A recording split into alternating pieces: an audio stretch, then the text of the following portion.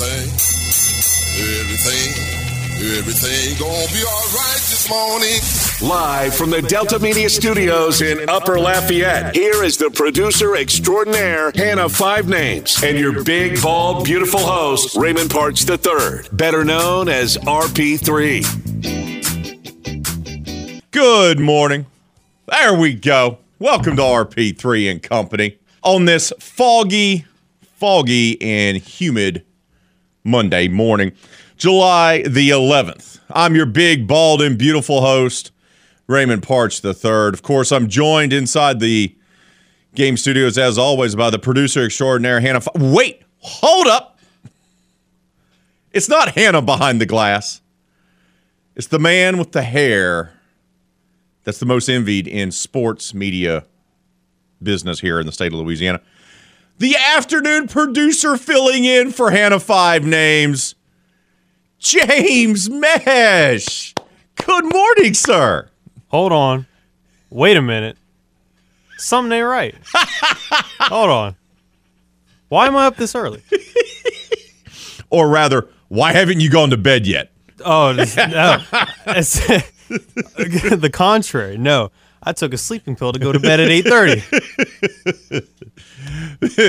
James is filling in for Hannah for a few days. We appreciate him doing that. We're going to have a great show lined up for you today on this Monday edition of RP3 and Company. We got three guests for you. Back from vacation, our buddy from Tiger Rag Radio and the Louisiana Radio Network, Jeff Palermo, will be joining us at straight up 7:30 to talk all things LSU as we head towards SEC Media Days, which will, by the way, be next week. And we'll be broadcasting live from lovely Atlanta in the College Football Hall of Fame. Brett Chansey will join us at 8 o'clock this morning to kick off hour number 3. That's our friend from the Locked On Astros podcast. We're going to talk all things Stros. They took 2 or 3 from the A's over the weekend. Got a bunch of guys that earned all-star status, but one of those all-stars had been sent to the IL as a precautionary measure. We'll talk about that and more when Brett joins us at 8 o'clock. And then at 8:30, our friend from The Athletic, Chris Vannini. That's right. We're going to talk the landscape of college football as we all start gearing up for Media Day season. What does he make of the realignment? Is this good for college football? Is it bad for college football? So those are our three guests. Jeff Palermo at 7:30, Brett Chansey at 8 o'clock, and Chris Vannini at 8:30. Of course, we'll take your phone calls as always. We love to hear from you. Game hotline's open, 337-706-0111. It's 337-706-0111. And we got a lot to get to this morning. A ton to get to this morning. We're also going to touch on some fantasy football. You know why? Because it's never too early. Got to start game planning. Yeah, training camp hasn't begun yet. It will begin in a few weeks for the majority of the teams in the National Football League. But, hey, don't worry about training camp battles. How are you going to pull off your strategies for fantasy football? Does Baker Mayfield being traded from the Browns to the Panthers make you change your strategy on when you'll draft him? Probably not. Probably not. Does Zach Wilson's off-the-field accomplishments make you view him in a different light and say, you know what? That guy's got a dog in him. I'm going to draft him after all. Year 2's coming. We'll get to that as well in case you did catch up on that story over the weekend, which I even had to tell my wife. She goes, what? I go, yeah. It's a good one, man. It's a good one. Just, woo, buddy, me, oh my. My man's like, what's up? Oh, what's up? Oh, you with my old girlfriend, huh? That's all right. I'm with your mom. What's up? What's up? Just couldn't believe when I saw that. I was like, oh, goodness. Can't wait. So, of course, James and I will dive into that. But we're going to start off with the Houston Astros this morning. As yesterday, they defeat the Oakland Athletics 6-1 That allows them to take 2 of 3 from the A's. I told you guys late last week that the A's was going to be a tough series, that Oakland, despite in a massive rebuild and their ownership not being committed to putting together a product that is worth a damn, that they were going to play the Astros tough, and sure enough, they did. They even took a game over the weekend. But on Sunday, they have an opportunity. The Astros do to win the series, and they do. The rookie, Corey Lee, got his first 3 hits in the major leagues and drove in 3 runs. Jake Odorizzi pitched well, 7 strong innings from him. Once again, trying to return to form after being on the IL for more than a month with the injury. As the Astros get past the A's 6-1. All-star outfielder, that's right, all-star outfielder. Kyle Tucker hit his 17th home run of the season. As the Astros got their 11th victory in 13 games, they did so without Yordan Alvarez as well, who was sent back to Houston as he has been placed on the IL, and we'll get to that on why that happened. Lee is a top Houston prospect who was hitless in his debut on Monday after catcher Jason Castro went on the injured list. He grounded out in his first at-bat, but then he hit a RBI single to left field in the 5th, past a drawn-in infield. That scored Jake Myers. And then he went from there, got a 2-run double off the glove of third baseman of Oakland. And then in the 7th, he singled leading off the 9th. Not a bad way for the rookie catcher to have a nice breakthrough game. 3-hit performance. While Corey Lee got it done at the dish, Jake Odorizzi finally looked like himself for the first time since returning off the IL. He improved to 4-2 on the season after a season-high 7 strikeouts in 7 scoreless innings for his first win after missing 42 games with a lower left leg injury. He only walked 1, the veteran right-hander, and 1 for the second time in 11 appearances against Oakland. So you got Jake Odorizzi that looked good. You had the rookie catcher come up, get 3 hits, and they take 2 or 3 from the Athletics. Now, they're going to have today off for travel purposes, and then they're going to begin a 3-game set at the Los Angeles Angels of Anaheim, the Fighting Ohtanis and the Mike Trouts, or as I like to call them, the Fighting MVPs, who are still well below 500. That'll begin on Tuesday, and of course, we'll have all 3 games of that series for you right here on the game. Yordan Alvarez, though, that's the big news that came out of the weekend, overshadows everything else involving the Astros. We find out yesterday that he flew back to Houston for treatment after being placed on the 10-day IL because of a right hand injury that has gotten worse. That's according to veteran skipper Dusty Baker. The Astros expect him to miss the next 2 series and possibly return after the All-Star break. So the big fella gets named an All-Star on Sunday, but then is placed on the IL and is going to miss the next 2 series and the All-Star break. So Jeremy Pena quickly was brought out of health and safety protocols. He missed some time for that. Usually the health and safety protocols means COVID exposure or COVID issues. But he was 0 for 4 with a sac fly in his first game back. So how big of a deal is the Alvarez injury?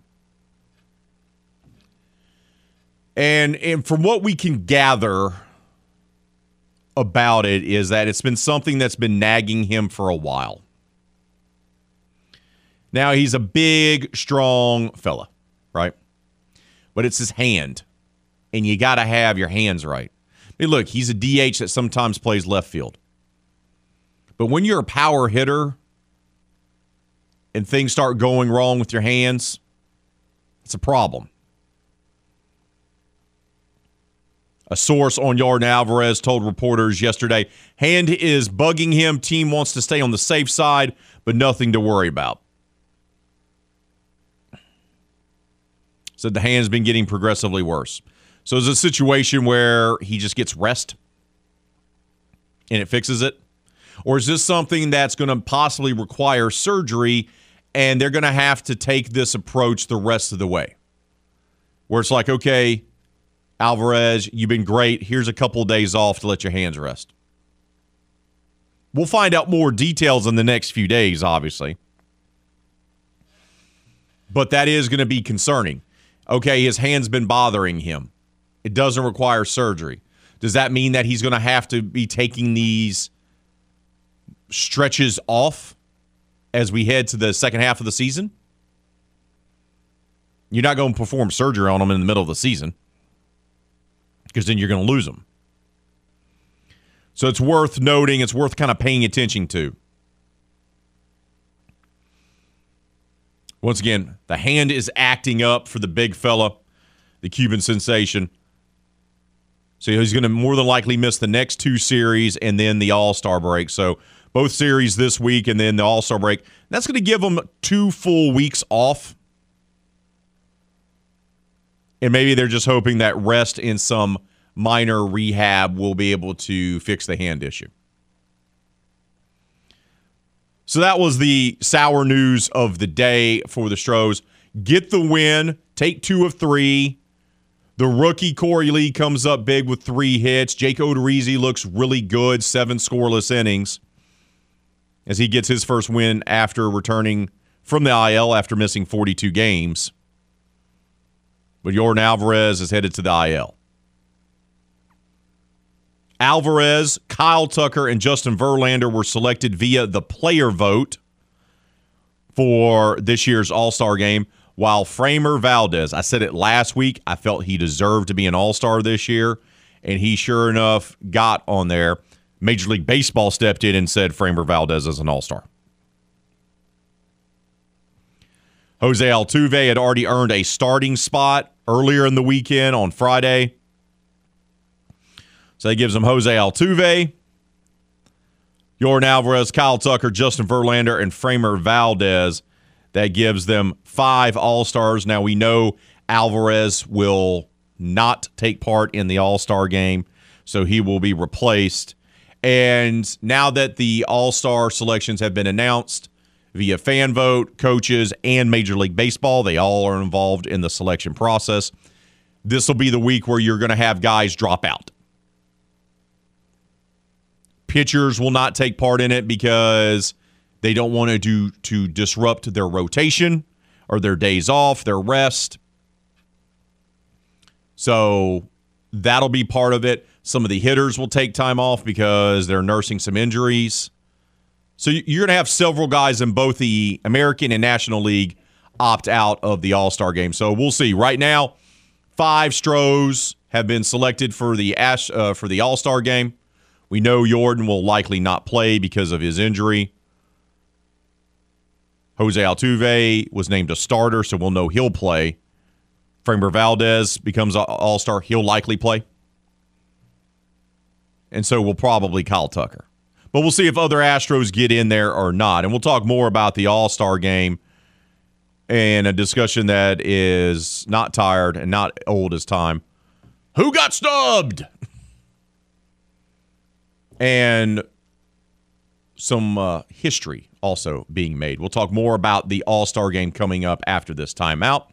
You're listening to The Game, 103.7 Lafayette, 104.1 Lake Charles, Southwest Louisiana Sports Station, and your home for the LSU Tigers in Houston Astros. Let your voice be heard. Hello. Give us a call on the hotline at 337-706-0111 and speak your mind. Hello. This is The Game, 103.7 Lafayette and 104.1 Lake Charles, Southwest Louisiana's sports station. Oh, the Houston Astros, who took 2 or 3 over the weekend, have won 11 of their last 13, are one of the hottest teams in baseball, and you can see them live in person. That's right. The Game, 103.7 Lafayette and 104.1 Lake Charles, wants to hook you up with our latest Astros weekend getaway. Houston takes on the Seattle Mariners, the Fighting April champions, on Saturday, July 30th, and you can be there. Simply register in the Game Clubhouse at 1037thegame.com or 1041thegame.com. to score 4 tickets, a tour of Minute Maid Ballpark, and hotel accommodations that Saturday night. I didn't stutter. I got 4 tickets. Astros, Mariners, at the Big Juice Box, Saturday, July 30th. Tour of the ballpark and hotel accommodations were thrown in as well. But you can only score our latest Astros Weekend Getaway by becoming a member of our clubhouse today. So go sign up at 1037thegame.com or 1041thegame.com. Astro Weekend Getaways are powered by Butcher AC, Le Meridian, Houston Downtown, and The Game, Southwest Louisiana Sports Station. Poll question of the day. Them Stros did win yesterday. Jake Odorizzi pitched very well. 7 scoreless innings. His first win back from the IL. Corey Lee, the rookie catcher, got himself a 3-hit game as they took care of the Athletics, taking 2 of 3 from the team from on the Bay. But Yordan Alvarez sent to the IL. Hand is acting up yet again. That's our poll question of the day. We want to hear from you. How concerned are you, Astro fan, about Yordan Alvarez's injury? How concerned are you about him going to the IL? That's our poll question of the day. You can leave your comments on Facebook and Twitter. Right now, 60% of you say not at all. I love the optimism on this foggy Monday morning. 20% of you say very concerned. 20% of you say slightly concerned. Keep those votes coming on our poll question of the day. How concerned are you about Yordan Alvarez on the IL? Once again, leave your comments on Facebook and the Twitters. The Book of Face and the Twitters. Just make sure you keep it clean for the kids. Just because Hannah's not here doesn't mean you can get sideways. Doesn't mean that you can break all the rules. Doesn't mean that you're not going to get policed. Because not to worry, James Mesh is on the scene. He runs a tight ship. He ain't playing around. He deals with the blonde bomber every day. You think he's got time for your mess? No. No, he does not. Does not. All right, James. Every sport and every season we deal with this. Snubs, right? That's the big deal. It becomes a huge deal in the world of sports. We deal with it with the NFL. DeMario Davis snubbed again for the Pro Bowl, but he gets an All-Pro nod. So-and-so got snubbed for the MVP. NBA, who got snubbed for the All-Star game? And here we are for the Midsummer Classic that's coming up in Los Angeles for Major League Baseball. Snubs. Now, I told you about the Astros that got in. Fan voting determines the starters. Then coaches in Major League Baseball step in and fill out the rest of the roster. And even though majority of the teams are represented, even the ones that are treating their franchises like, a good old-fashioned dumpster fire floating down a flooded street, they still got some players recognized as well. Shohei Ohtani is named to the American League All-Star team as both a pitcher and a hitter, which is cool. I'm all about it. While brothers William Contreras and Wilson Contreras will both start for the National League, which is kind of cool. Back in the day, if you remember Sandy and Roberto Alomar, they both started in the same All-Star game, I do believe. Ohtani, 28 years old, was voted in as the designated hitter for the American League team, then selected by Major League Baseball as a pitcher. And he'll showcase his talents not far from his Angels' home because they're playing in Dodger Stadium. For some reason, Clayton Kershaw made his 9th All-Star team. Not really for sure why. Bryce Harper was voted by fans to start the game as designated hitter, but, he's been injured for more than a month. See, this is the silliness that happens here. Like, if you're on the IL for the last month, you should be probably taken off the ballots. But I digress. So you got the Contreras brothers. You got Ohtani at 2 different positions. Yankees led the way with 6 All-Star selections, while the Houston Astros have 5.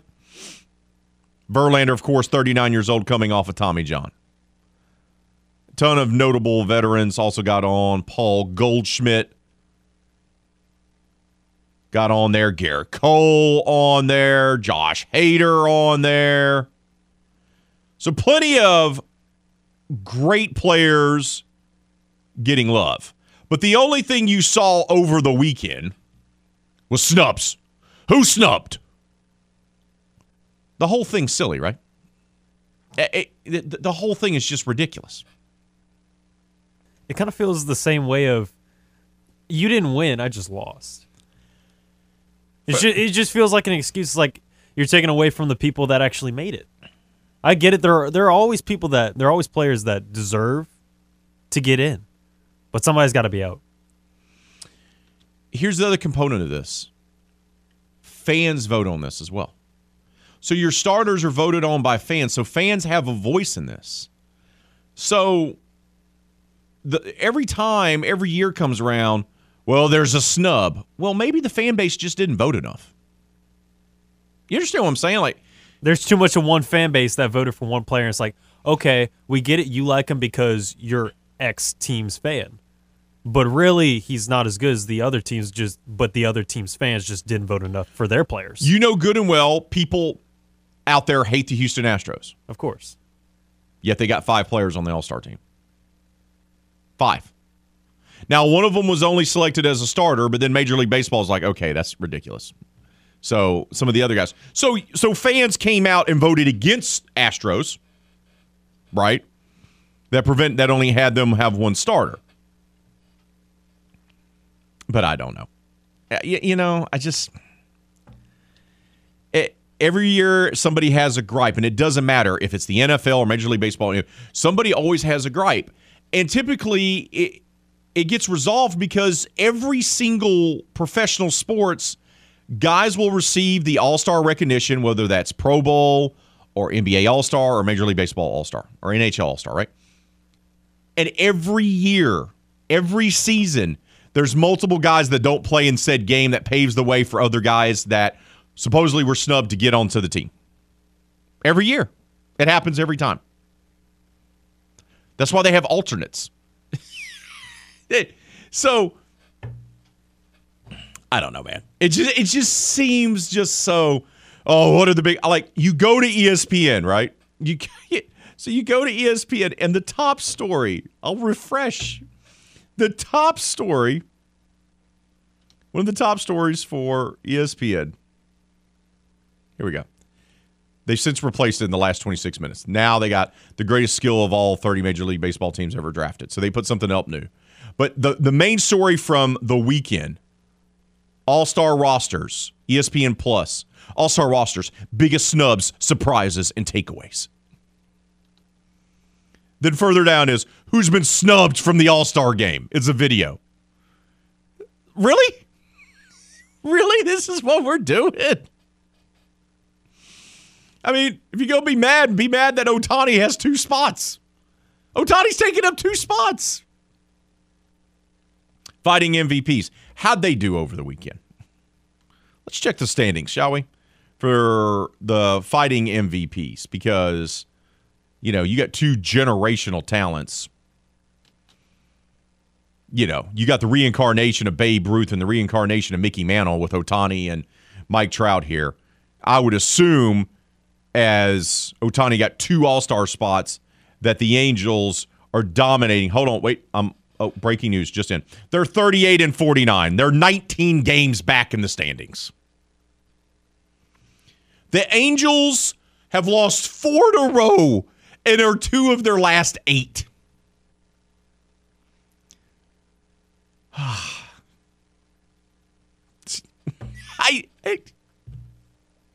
Fighting MVPs. Got to get them MVP trophies. Got to be 12 games below 500 at the end of the year. Congratulations. Congratulations. All-Star snubs are silly. Every team can make an argument that they had a player snubbed for the All-Star team. In Major League Baseball, in the NBA, and in NFL, in NHL. Every single team can do that. Can we just not? Because here's the thing. All-Stars are announced. By Wednesday, a quarter of them will be gone because they'll opt out of not playing in the All-Star game and not taking part in the Home Run Derby next week and, whatever else there may be. Probably more. Probably more. You're right. It'll probably be 40, 50%. So then all those guys that got snubbed will have an opportunity to play in the game anyway. And we'll have 72 players that got all-star, can claim on their baseball card that they're all-stars. But then there will be people be like, well, this should have just been from the beginning. Just be happy that they're on. Just be happy. Just be happy. Just be happy. Come on, please. Oh, man. We got to take a timeout. When we return, we're going to shift gears to the National Football League, maybe a little NBA as well, because I know the trade that you were waiting on your Boston Celtics to make happened over the weekend. That's the game-changer trade that's going to get you guys over the top and help you win a title next year. But also, we're going to talk about the Zach Wilson story. Oh, chef's kiss. That's coming up next. You're listening to RP3 Company right here on the game. 103.7 Lafayette, 104.1 Lake Charles, Southwest Louisiana sports station, and your home for the LSU Tigers and Houston Astros. There are some hosts that talk like they know everything, but you don't have to worry about our guy, RP3. What you just said is one of the most insanely idiotic things I have ever heard. That's because he never knows what he's talking about. Everyone in this room is now dumber for having listened to it. Back to the show in the know. RP3 and Company on the game. 103.7 Lafayette and 104.1 Lake Charles, Southwest Louisiana's sports station. The game, 103.7 Lafayette and 104.1 Lake Charles wants to hook you up with a brand new Apple Watch. All you have to do is join our brand new text club. Simply text the word GAME, G-A-M-E, to 337-288-8100. That's GAME to 337-288-8100. Once you join, you'll be eligible to win a brand new Apple Watch. I'm not talking about the knockoff brands you sometimes find at the bodega on the counter next to the Swisher Sweets. No. I'm talking about a legitimate Apple Watch. Plus, you'll have tons of chances to score other great prizes, like Houston Astros tickets, concert tickets, and so much more. Once again, join our brand new text club. Text the word GAME, G-A-M-E, to 337-288-8100. That's GAME to 337-288-8100. It's the Game's new text club. Find out more at 1037thegame.com or 1041thegame.com. Houston Astros are winner chicken dinner yesterday, taking 2 or 3 from the Oakland Athletics. Got 5 players named to the All-Star team from fan voting, coaches, and Major League Baseball, but Yordan Alvarez is headed to the IL for his hand acting up yet again. But let's talk about some non-baseball stuff this morning. Let's talk about the fact that James Mesh is on cloud 9 right now. Die-hard Boston Celtics fan. You guys make another move, adding another veteran after you traded for Malcolm Brogdon, giving up some reserve players and a future first-round pick to the Indiana Pacers. You added him. Now you've added Gallinari, or depending on what part of the world you live in, how you say his name. He's 33 years old, but averaged 11.7 points on 38% three-point shooting for the Hawks last season. In 13 seasons, he's averaged 15.6 points and 4.8 rebounds. Good veteran presence. And here's an interesting stat. He has 1,426 career three-pointers, James. That's the 5th most by a player 6'10" or taller all time. So he's a big fella that can drain it from three-point range. How do you like how your Boston Celtics are attacking the offseason after coming up short in the finals, but put together a great run at the end of the regular season, postseason run? Now you added 2 vets that can help you greatly. No, it's really good because you're not asking to light the world on fire with your acquisitions. You're just looking for good people to replace. Getting Malcolm Brogdon for paper clips and tissue paper. And then I always love when teams just dump a player. And they're like, we'll take whatever. You have some leftover chicken in your fridge, send it our way. It's great. It's like Kevin Costner in Draft Day where he fleeces them for everything at the end. Give me David Putney. Yeah, I want him. So Different trade 5 minutes ago. Just ridiculous. But you had two veterans. Yes, really good. Love Malcolm Brogdon. You can make him the one and move Smart to the two, and you could just have all four just be ball handlers as your starters. Tatum, Brown, Brogdon, and Smart. Those are good 4 ball handlers. And then having at your 5, Rob Williams, Mr. Shreveport himself. Yes, right. And then you still got Derek White, Peyton Pritchard as your 2 backup guards, as well as getting Danilo as your backup 3. Just have him shoot like 3 threes, and then he just goes sits on the bench the rest of the game. And you still got Al Horford, who's 37, who play really well. But if you can move him to a reserve role and have him be the backup 4 or 5, the team's insane. I like what the Celtics have done.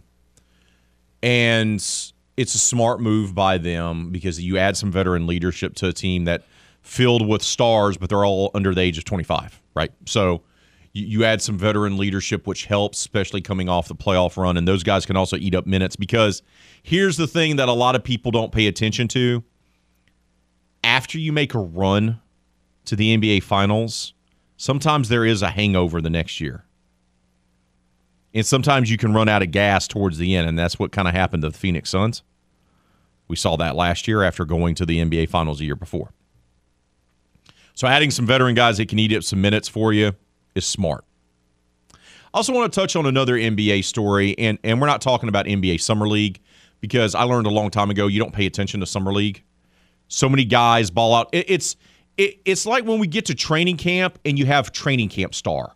And there's 17 different stories and 5 television interviews done about the star at Saints training camp that doesn't make the roster eventually, right? Like Dejon Dixon. Oh yeah, right. So it's it happens every year.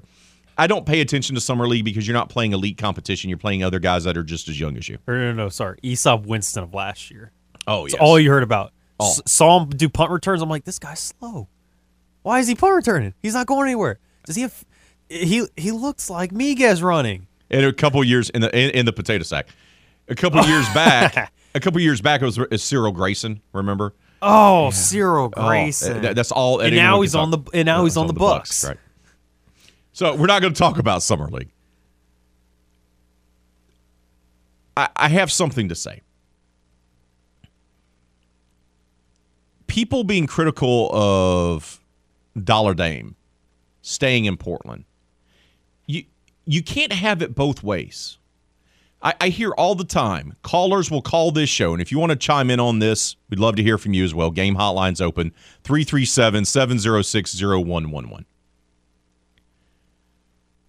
Guys don't have loyalty these days. No one has loyalty. No one has loyalty to the team, so forth and so forth. Everyone is just a headhunter. Everyone just goes and puts themselves first.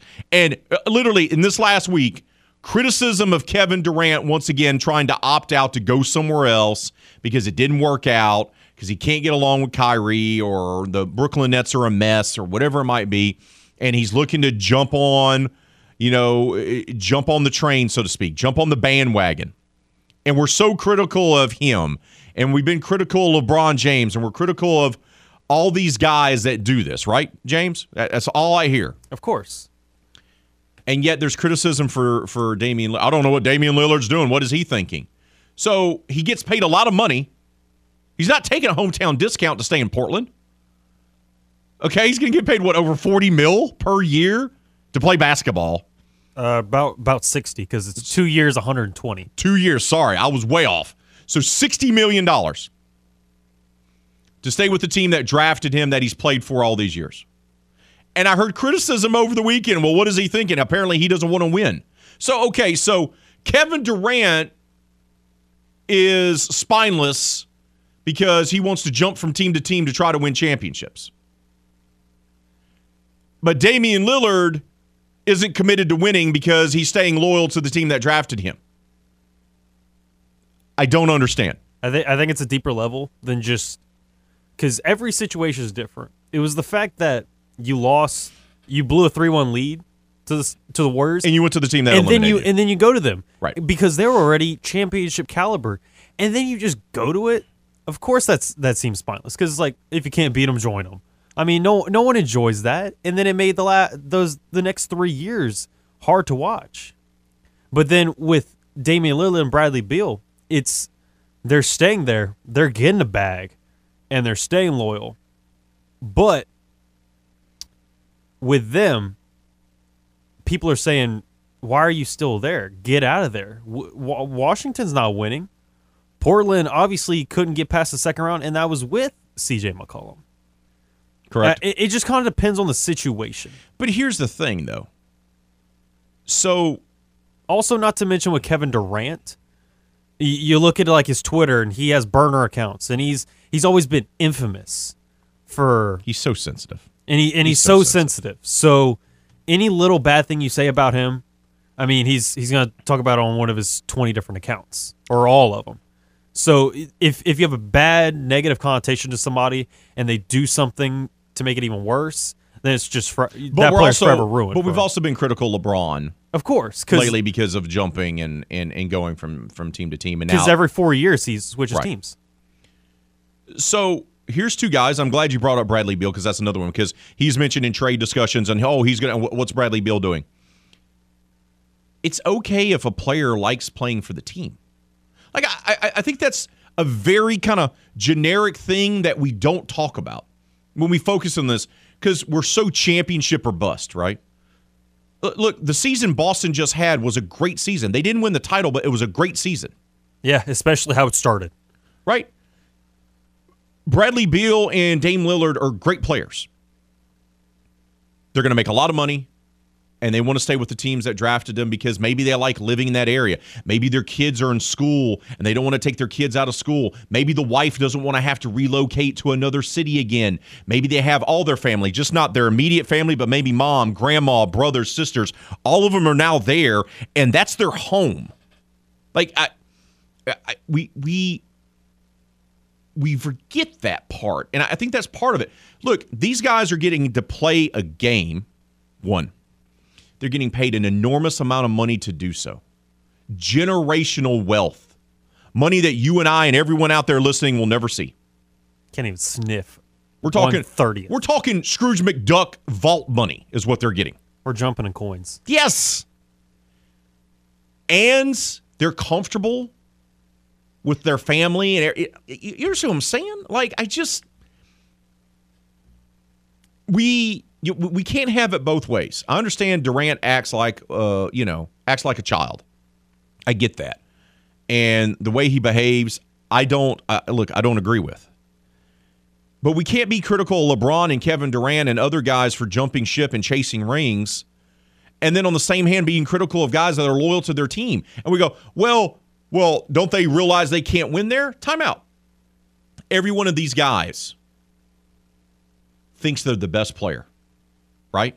Yeah. Their confidence, I don't care if you're all-NBA first team or you're not even an all-star, when you play in the association, you believe there's a level of confidence that you believe you're the best player on the court. Now, you more than likely are not the best player on the court, but you believe you are. So what's not to say that Dame Lillard and Bradley Beal don't believe, okay, I'm here, they're going to build around me. There's part of that with the ego, too, of staying in one place and proving that you can win there. We can build around me. I'm great. We're going to build around me. That's part of that, too. That's part of that, too. I'm just saying. Just saying. I just find it completely interesting. Got a little NBA talk there for you. When we come back, we're going to touch on the Zach Wilson news.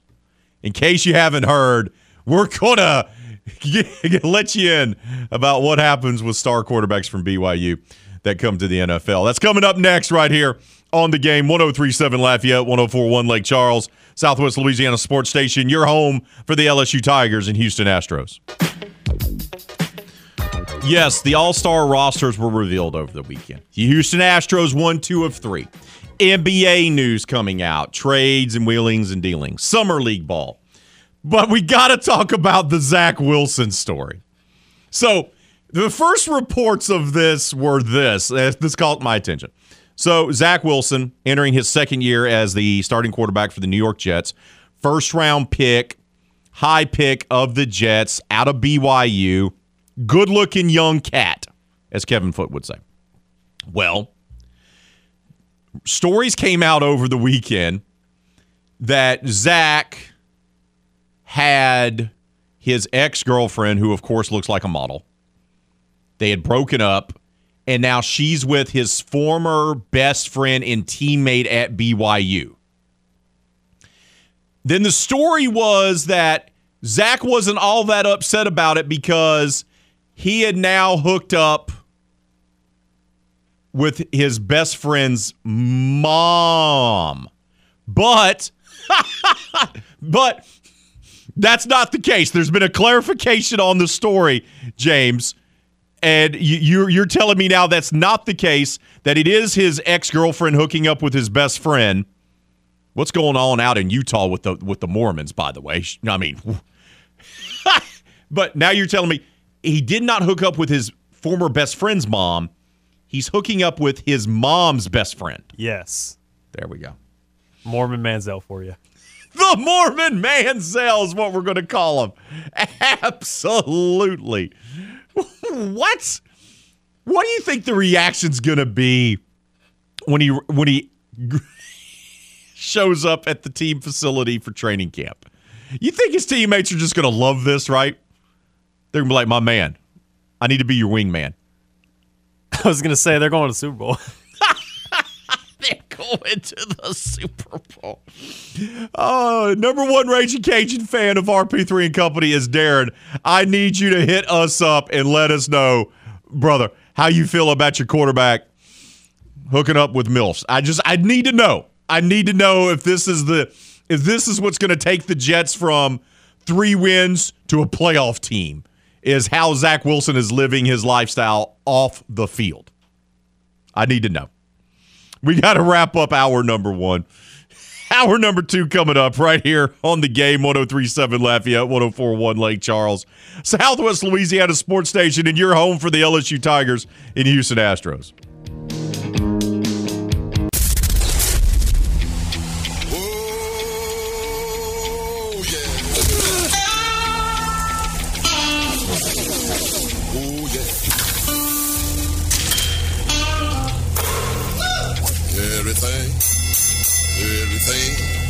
Everything gonna be all right this morning. Live from the Delta Media Studios in Upper Lafayette, here is the producer extraordinaire, Hannah Five Names, and your big, bald, beautiful host, Raymond Parks III, better known as RP3. Hour number 2 has arrived on this slightly foggy Monday morning. Please be safe out there as you make your commute to work while you're listening to us. Thank you for making us part of your morning. I'm the big, bald, and beautiful one, Raymond Parch III, better known as RP3. Joining me inside the studio this morning is the producer extraordinaire, not the one you're used to, the one that you listen to in the afternoons, James Mesh in the house, filling in for Hannah Five Names. Sorry, Martin, I hope that's okay. Yeah, I know. You get to hear my voice this morning. Sorry. We're having fun this morning, talking a lot about what occurred over the weekend. Obviously, Houston Astros take 2 of 3 from the Oakland Athletics. They win yesterday. The rookie catcher, Corey Lee, gets himself 3 hits. Great game for the young man as Jake Odorizzi pitches 7 scoreless innings as the Astros defeat the Athletics. They take 2 of 3, and we find out 5 Astros have been named to the American League All-Star team. Justin Verlander, Framer Valdez, Yordan Alvarez, Jose Altuve, and Kyle Tucker. Now, we also find out the bad news. Yordan Alvarez, the hand is acting up again on him, the MVP candidate for the Stros. So he's been placed on the 10-day IL, which means he'll miss both series this week and will more than likely miss the All-Star game as well the following week. So we'll keep you updated on that, on the status of what's going on with Yordan Alvarez. We also talked about NBA. Boston Celtics make themselves a trade to add another veteran presence to their lineup. They're making some moves, which is nice. We also talked about this whole notion of being critical of guys for getting paid and staying in one place. We talk about all the time, complain about loyalty. No one's loyal anymore. The fans aren't loyal. The fans just root for players. They don't root for teams. And yet you got two guys that decided to stay and take a bunch of money to play for their hometown team, and yet now we're critical of them. You can't win there. Well, make up your mind. Make up your mind. But, of course, we also touched on the Zach Wilson drama. Oh, goodness. Is it a requirement to be the starting quarterback for the New York Jets and have some type of off-the-field situation with the ladies? I was going to say it has to deal with women. Yeah, always, right? Mark Sanchez had the same thing back in the day. Where Sam he was Darnold with mono. Sam Darnold with mono. Mark Sanchez with multiple ladies. Like okay, you're the starting quarterback for the New York Jets. You know, look, it all goes back to Joe Willie Namath, right? So the GOAT when it comes to, you know, quarterbacks living their certain lifestyle. When you walk around with multiple ladies on both arms and a mink coat, you know, that's the standard. Joe Willie. But Zach Wilson, the story that came out over the weekend, his ex-girlfriend is now with his former best friend. Do we even know if they're – I would assume they're no longer friends, but I don't know. We're not really for sure here about the soap opera that is Zach Wilson's life. That his best friend from college and his teammate at BYU, that he is now with his ex-girlfriend, the young lady that was with him there on draft night when he was selected in the first round by the New York Jets. I would assume that there's been some type of falling out unless Zach's like, look, I'm living my best life. Bro, if you want to be with my ex-girlfriend, go after it, man. I love you. Cougar for life. But now, that works on so many levels, by the way. Now, because he went to BYU and now he's hooking up with his mom's friends. So, but now it's come out that Zach Wilson is involved in a relationship with his mom's best friend. The next book club meeting will be pretty interesting. Woo, man, oh man. And I'm going to tell you something else. This now is going to make him, in certain circles, even bigger. You're going to either love him for it and instantly become a fan, or you're going to absolutely despise him. Correct. And the people that secretly despise him are going to like him, too. They're like, man, I wish I was Zach Wilson. Man. Or you're like, dude, why are you going after older women? We can have a discussion that we're not allowed to have on the air about all this. Okay. So we can't have that discussion, but I'm going to let you know right now. Zach is not going to have any issues now moving forward. Making friends with making older friends or friends his own age. I'm just going to say that. Either way, he's getting dapped up. Either way. I go back to, there's so many different stories across time and space. Ashton Kutcher gets involved with Demi Moore. Did that hurt him when that relationship broke up? No, because then he went with Mila Kunis after dating some other ladies. So Zach Wilson's going to be fine. But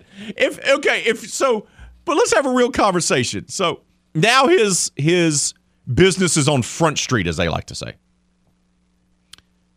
Is this a distraction for the team? Like, is this an issue with training camp being a few weeks away, and they're trying to establish a new culture there with the Jets? Coach is in his second year. They have their franchise quarterback, or who they believe to be their franchise quarterback, even though I don't know. I still have question marks. I had question marks about Zach in college coming into the pros. Is this a distraction? Like, is this something that's going to make the team not focus on trying to be better and be a playoff team? I never do know about this. This isn't like a DWI, or this is not even like Alvin Kamara getting into a fight and having a suspension looming over his head. that the Saints are having to deal with. This is a dude just hooking up with his mom's best friend. If it does, that's absolutely pathetic. Because you've had other situations where you should maybe be concerned or like you think about it in the back of your mind. But something like this, if I'm like a wide receiver, I'm like Garrett Wilson. Cool, bro. Don't care. Not my situation. Just throw me passes. Exactly. That's all I care about. That's all I care about. Darren, our bud, he's not only the number one Raging Cajun fan of RP3 and Company, he's also our number one Jets fan of RP3 and Company. He has chimed in. He says, bruh, what can I say? I hope he's focused on football and has no time for women, and that's his excuse. I don't know. I don't think he's our franchise quarterback anyway, but I do think we're a quarterback away. So there you go. So Darren has chimed in. Oh, Salty Steve has chimed in. It is Monday. My man is ready to go. He says, not concerned about Alvarez, in reference to our poll question of the day. Wilson's new intro music will be Stacy's mom. Yes. Yeah, which is I like that. Dame Dollar is a loyal loser, and Five Names Replacement is a Boston fan, and he gave up the throw up emoji. Sorry, James. Sorry.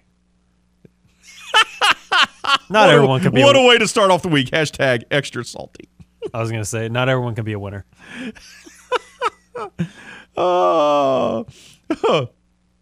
Look, man. Look. Hart's chimed in at RP3 at game. Zach Wilson played for BYU and hooked up with his mom's best friend. Guess he has a thing for Cougars. Yes, it just writes itself. Right? It just writes itself. And what about the BYU quarterbacks? Go back all the way to Jim McMahon, who was a man who enjoyed the nightlife and the ladies as well back in the day for the Chicago Bears. He went to BYU. There's something in the water out in Utah. Is something going on at this very conservative religious institution where guys go to play quarterback and then, Taysom Hill went to BYU. Just saying. Have I ever told you the training camp story with Taysom Hill that I have?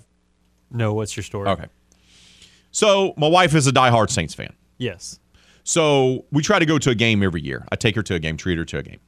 That way she can go yell and scream and lose her voice while cheering on the team. Love it. She Let me write that down. I tried to spend extra money one year to get her better seats, to sit closer to the field. Because I said, hey, it's my wife, right? It's the mother of my child. I want to take care of her. She wants to see her Saints. She made me change the tickets. I'm not making this up. She likes sitting up in the nosebleed section so she can sit right next to the wall of the Superdome. And she wants to bang on. Is she a wall banger? She a wall banger. Oh, my God. All day long. My wife will get up there and she will just pound on the wall to cheer on the Saints. That's her thing. I got photographic evidence of her just pounding on the thing. And then people stare, and some of my friends are like, they had no idea because she's so just calm, cool, and collected. And then I took them to a Saints game with us, and I said, here you go. She's going to be a maniac. And there she is, and I love her for it. So she wanted to go to training camp. And I'd been to training camp with some friends of mine, and I'd covered training camp. So I was like, look, we'll get tickets to go to training camp. Fan fest thing. We went to training camp a couple years ago. This is pre-pandemic. Let me tell you, underneath the covered areas with the misting fans to watch training camp, there was how would I describe this?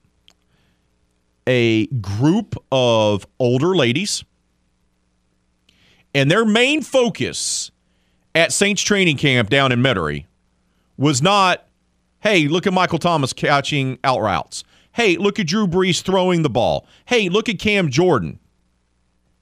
Their whole focus was Taysom Hill. These ladies were in their 40s, maybe early 50s. And their focus was, come on, Taysom, baby. Come on, Taysom, baby. What you looking good, baby. Taysom, baby. Come on now. Ooh. And doing like that the whole day for training camp. So I don't know what it is about white boy quarterbacks that are Mormons from BYU, but it apparently makes the older women's go crazy. This isn't the exact same, but I remember I had the same English teacher for 7th and 8th grade in middle school, and then I had her in 10th grade. And she loves me. And I remember having her, and she knew I love football and love sports. So I remember her talking to me, and she was like, "Man, Cam Newton is just so handsome."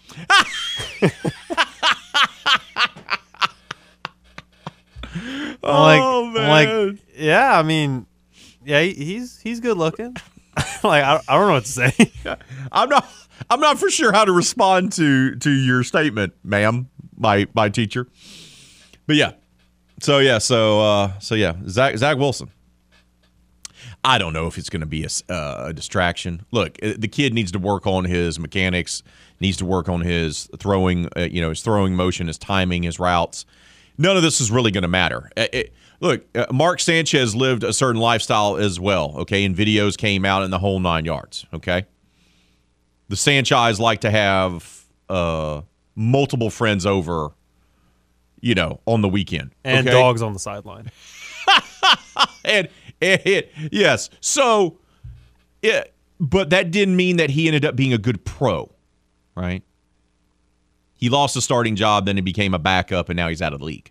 So it's one thing to be a dog off the field, so to speak, but, you hope, as Darren pointed out, that Zach can put in the work to actually be a competent quarterback here in the National Football League.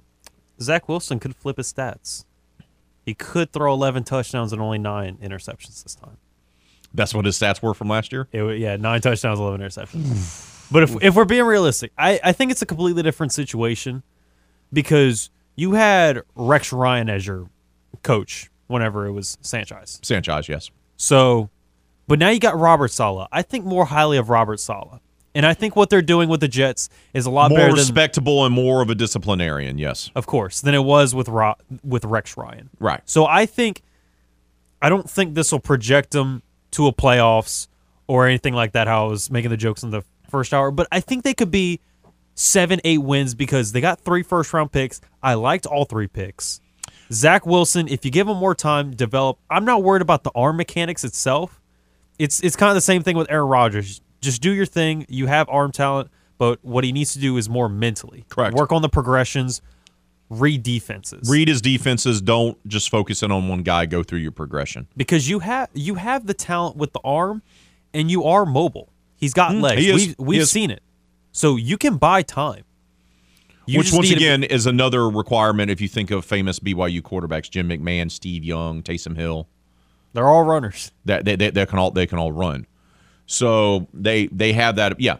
Look, do I think it's going to be a distraction? No. I think the locker room will have some fun with it. I think some guys will dap him up. But if he's throwing 3 picks a game by week 6, no one's going to care. No, because we're gonna be worried about why do you suck so bad. Correct. So there you go. We got to take a timeout. We'll take your phone calls. Hotline's open, 337-706-0111. That's 337-706-0111. You're listening to RP3 and Company right here on The Game, 103.7 Lafayette, 104.1 Lake Charles, Southwest Louisiana Sports Station, and your home for the LSU Tigers and Houston Astros. You know how some fellas don't care how they look? I mean, a few of you are rocking sweatpants that haven't been washed in days. Ew.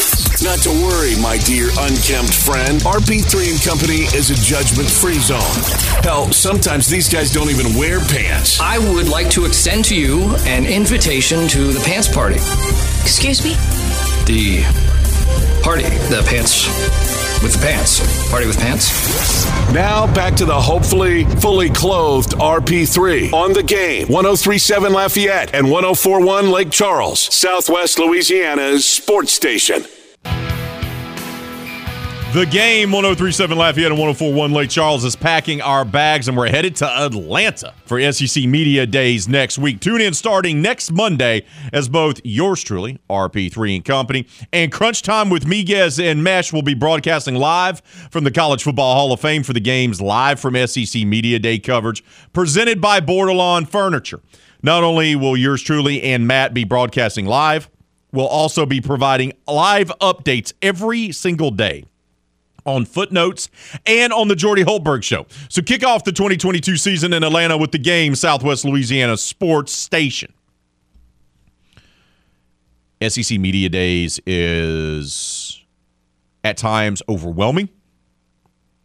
So I'm glad I'm going to be there to help Miguez through it because it can be a lot. He's going to need it. Yeah, people had told me beforehand. We went a few years ago for the first time. I had never been. And I'd been to other Media Day events, Sun Belt, Southland Conference, but nothing there, not even in the same realm as the SEC. And we're there in Hoover on Radio Row, and it's so much. And it's over, like, they held it there at the hotel in Hoover, which is connected to the Galleria Mall. So you got people walking in from the mall down Radio Row, by the way. And then you have fans, people dressing up like versions of Bear Bryant. You had some Auburn fans spray paint their dog the colors of Auburn while walking down Radio Row. You had 30, 40 people behind a rope in the hotel lobby by the escalators. So every time I'd come down, they'd get all excited because they thought it was a coach coming down or a player coming down because I'm a large guy. I look like one.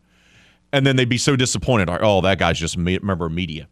It is overload of fans and festivities and parties and all the stuff.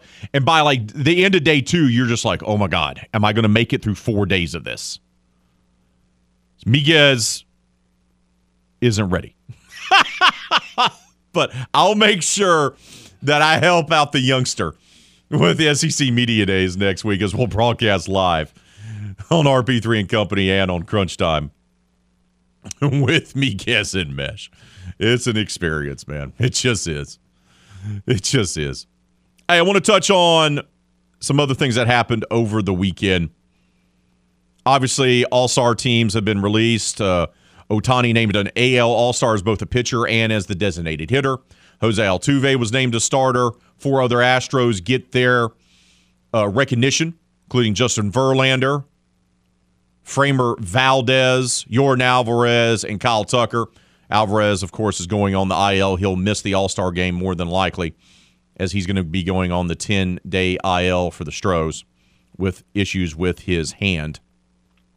The Joker wins his 7th Wimbledon title. It seemed like it was a foregone conclusion, especially after Rafael Nadal pulled out due to the injury. But the Joker is not going to be taking part in the U.S. Open because he is not vaccinated. And to play in the U.S. Open, you have to be vaccinated. So the Joker's like, I'm done. So he's just not even going to play, even though he's won that tournament a few times. So the Joker wins his 7th Wimbledon title. And it's a crazy time in tennis because it looked like Roger Federer, who surpassed Pete Sampras for most Grand Slam titles. But now you have him in the conversation as the GOAT, as well as Nadal and Djokovic. All 3 guys played during the same time, all in the conversation of being the greatest of all time. You know how rare that is in sports to have that, whether it's an individual sport like tennis or whether it's a team sport, to have 3 at the same time competing against each other. Federer had a bit of a head start on the rest by a few years, but then Nadal came, and then they going back and forth to win all the majors. And then Joker comes. And they all played in the same era. And they're all in the conversation of being the greatest of all time. Amazing. All 3 are not from America, by the way. The state of men's tennis is pitiful. But that's a discussion for another day. I want to talk golf because the Open Championship is this week. Be later. It'll be at St. Andrews. Tiger's already there. He's ready to go. Xander Schauffele, who's the world's #1 ranked golfer, wins the Scottish Open. and gets his putter was fantastic over the weekend. Xander Schauffele went winless for more than 2 years on the PGA Tour. On Sunday, he picked up his 4th win in the past 12 months. Some guys only get 1 win every 4 years. He's gotten 4 of them in the last 12 months. He overcame a rough patch, got 2 key birdies, and a tremendous par save for an even par 70 to win the Scottish Open, which is one of the tune-up tournaments for the Open Championship, which will be held at St. Andrews across the pond later this week. This is the purest of the all. The claret jug will be on the line here. Schauffele heads to the home of golf as one of the hottest players in the world. It was the first time the PGA Tour co-sanctioned a European Tour event, which they typically don't do, but now with the emergence of LIV, Live Tour, they're doing this. That 8-foot par save on the par 3 17th was magnificent. And he just keeps winning and winning and winning. And Schauffele didn't have his best stuff on the final round until the very end, where it mattered the most. His 2nd straight PGA Tour victory, as he won in the JP McManus Pro-Am in Ireland to start off the week. That doesn't count. So he's really won 3 tournaments in a row. But the Pro-Am really doesn't count. Final major of the year is this week, the Open Championship.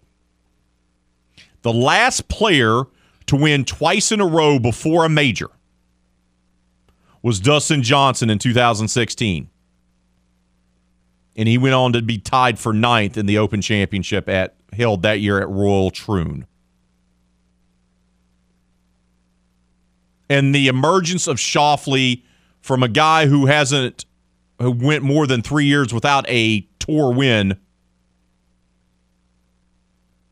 to now winning 4 tournaments in a span of a year and is the world's number 1 ranked golfer in the world. And remember, last year he also won Olympic gold in Tokyo at the Olympics. It's phenomenal. He also teamed up with Patrick Cantlay to win the Zurich Classic down in New Orleans. I was there for that. He's going to be one of the favorites this week. Typically, guys that win the tournaments right heading into the Open, you don't want to put money on because typically they're in the mix, but they don't get the job done. But we'll see. If anyone can do it, it feels like Xander Schauffele could be the guy to do it. Before we take a timeout, let's head out on the hotline. Welcome on Paul to the show. Paul, what do you got to say for yourself? I'm sure it's going to be Yankees related. Before I get to that point, I definitely want to say, my brother, from listening to y'all, women do love a man in uniform. I tell you, RP, man, I didn't know you married the female Kevin Foote. Oh, man. Kat, let me tell you. We're going to go a little long here, but I want to share this. So I had no idea about her fandom, right? She just said that she was a Saints fan. And I was like, okay, well, we started dating in January, got engaged before football season, right? It was a quick courtship. And I'm like, hey, look, man, this woman. So I was like, hey, and she's like, hey, I like the Saints. And I'm thinking, man, a lot of women say they like sports, but they really don't, right? So I invite her over to the house, and she brings her dog with her, and I got my dog and everything, so I'm cooking for her, I'm grilling out or whatever, and getting ready for the game, and literally the first series, and I see her dog, Paul, I'm not going to lie, I see her dog, and her dog goes and hides, and I'm like, why is the dog hiding? Because the dog knew what was about to happen. It was the first series, and Drew Brees threw an incompletion, and she goes, come on, Drew! Come on, Drew! What are you doing, Drew? And I turned around, and I was like, I'm about to marry an absolute maniac. But I'm here for it. I'm here for it. And I was like, it's too late now. It's too late now. I can't turn back. I can't turn back. She's beautiful. She can cook. She's a boss. And I got me a good one, so I'm going to sit back and just let her just Scream at the television. You got to deal with foot and whatever. Yeah, you're in trouble. You know, I'll tell you one thing. I was dating this beautiful, nice lady, and sports, everything. I had to leave her because of one thing. And she's a great woman. She's a Red Sox fan. She wouldn't have worked out. I'm dead serious. She's from Lafayette. I had to let her go. You know, now I want to say this, though. Now, you ever watched the movie Bruce Almighty? Of course. Okay, remember how these people, he was like playing God, and all these people was praying. He can hear the prayers. Right. Well, I say that because prayer changes things. That's an old saying. Because I say this is for Morton. Morton did a lot of praying, and I was Bruce Almighty. I heard him. Because he knew if he would have lost one game, he'd have been wearing that Yankee gear today. All week. So he did a lot of praying. The man ain't never texted me until last night when they had the big lead. That's how long it's been since he texted me. That man was worried and scared. I know he's listening. But we will see each other down the road again, and he's going to put that Yankee gear on sooner or later. And when he do, I will post it up on 103.7. I will send it to the Ugly Sox, to the Yankees. And the world going to see this man wearing that Yankee gear. That's all I want to say, RP3, and y'all have a blessed one. Go Yankees. Have a blessed day, brother. Thank you for the phone call. We got to take a time out. When we return here at RP3 and Company, our first guest of today's show, Jeff Palermo, our friend, news and sports director of the Louisiana Radio Network and co-host of Tiger Rag Radio, will join us talking all things LSU as we gear up for Media Days next week. That's coming up next right here on The Game, 103.7 Lafayette, 104.1 Lake Charles, Southwest Louisiana Sports Station, and your home for the LSU Tigers and Houston Astros. SEC Media Days. That's right. The circus is going to be coming to Atlanta next week.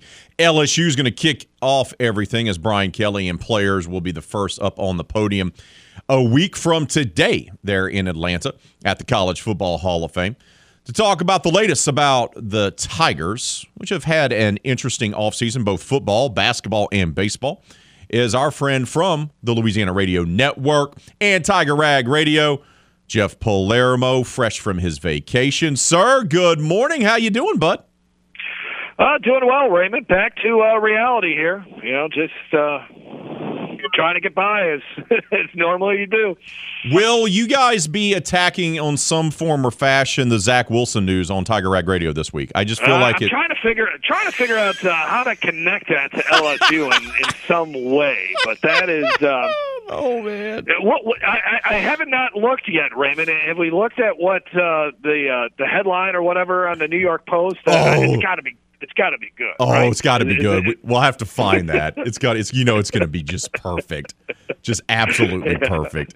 Oh, all the Jets. They do their thing. They do their thing.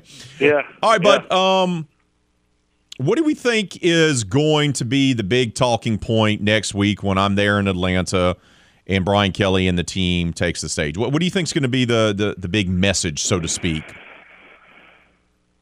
Well, I think LSU goes into the season as a team that the expectations are not very high, and I think Brian Kelly is going to try to sell you that this team is going to be better than maybe some people expect.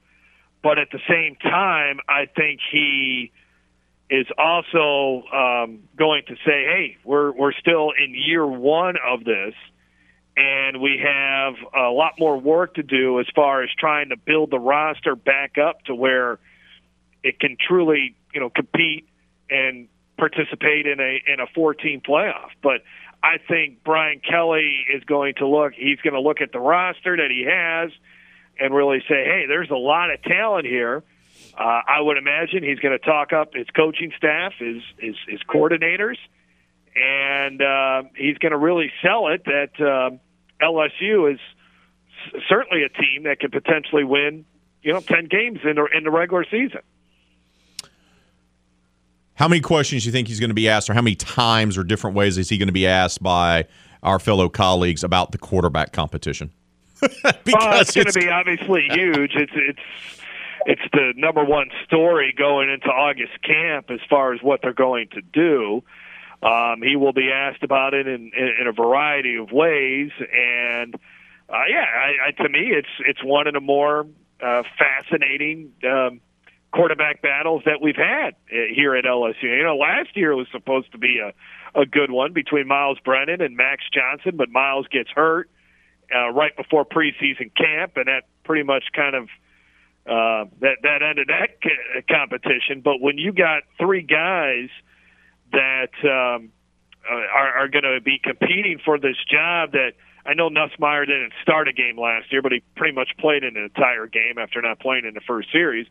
So you got three guys that feel like they certainly can be the starter. I mean, that obviously brings about a lot of intrigue, and it's going to be a question that's going to be asked, obviously, not only during SEC Media Days, but all the way through August leading up to the season opener against Florida State.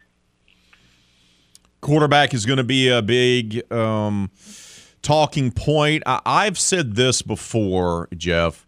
For me, if Brian Kelly can fix the offensive line, then this team can win 8 or 9 games this year. If he hasn't fixed that offensive line, they're going to struggle to be a 500 team. I don't care who the quarterback is. I just look, the offensive line was awful, and they got to fix it. Yeah, and you have a completely different looking offensive line, and I don't know how much they really, after spring football, how much I think that's still a position that's very much a work in progress and very fluid. And heck, that may be one of these positions that certainly doesn't really get settled until sometime in September or whatnot. You also have to take into account injuries as well.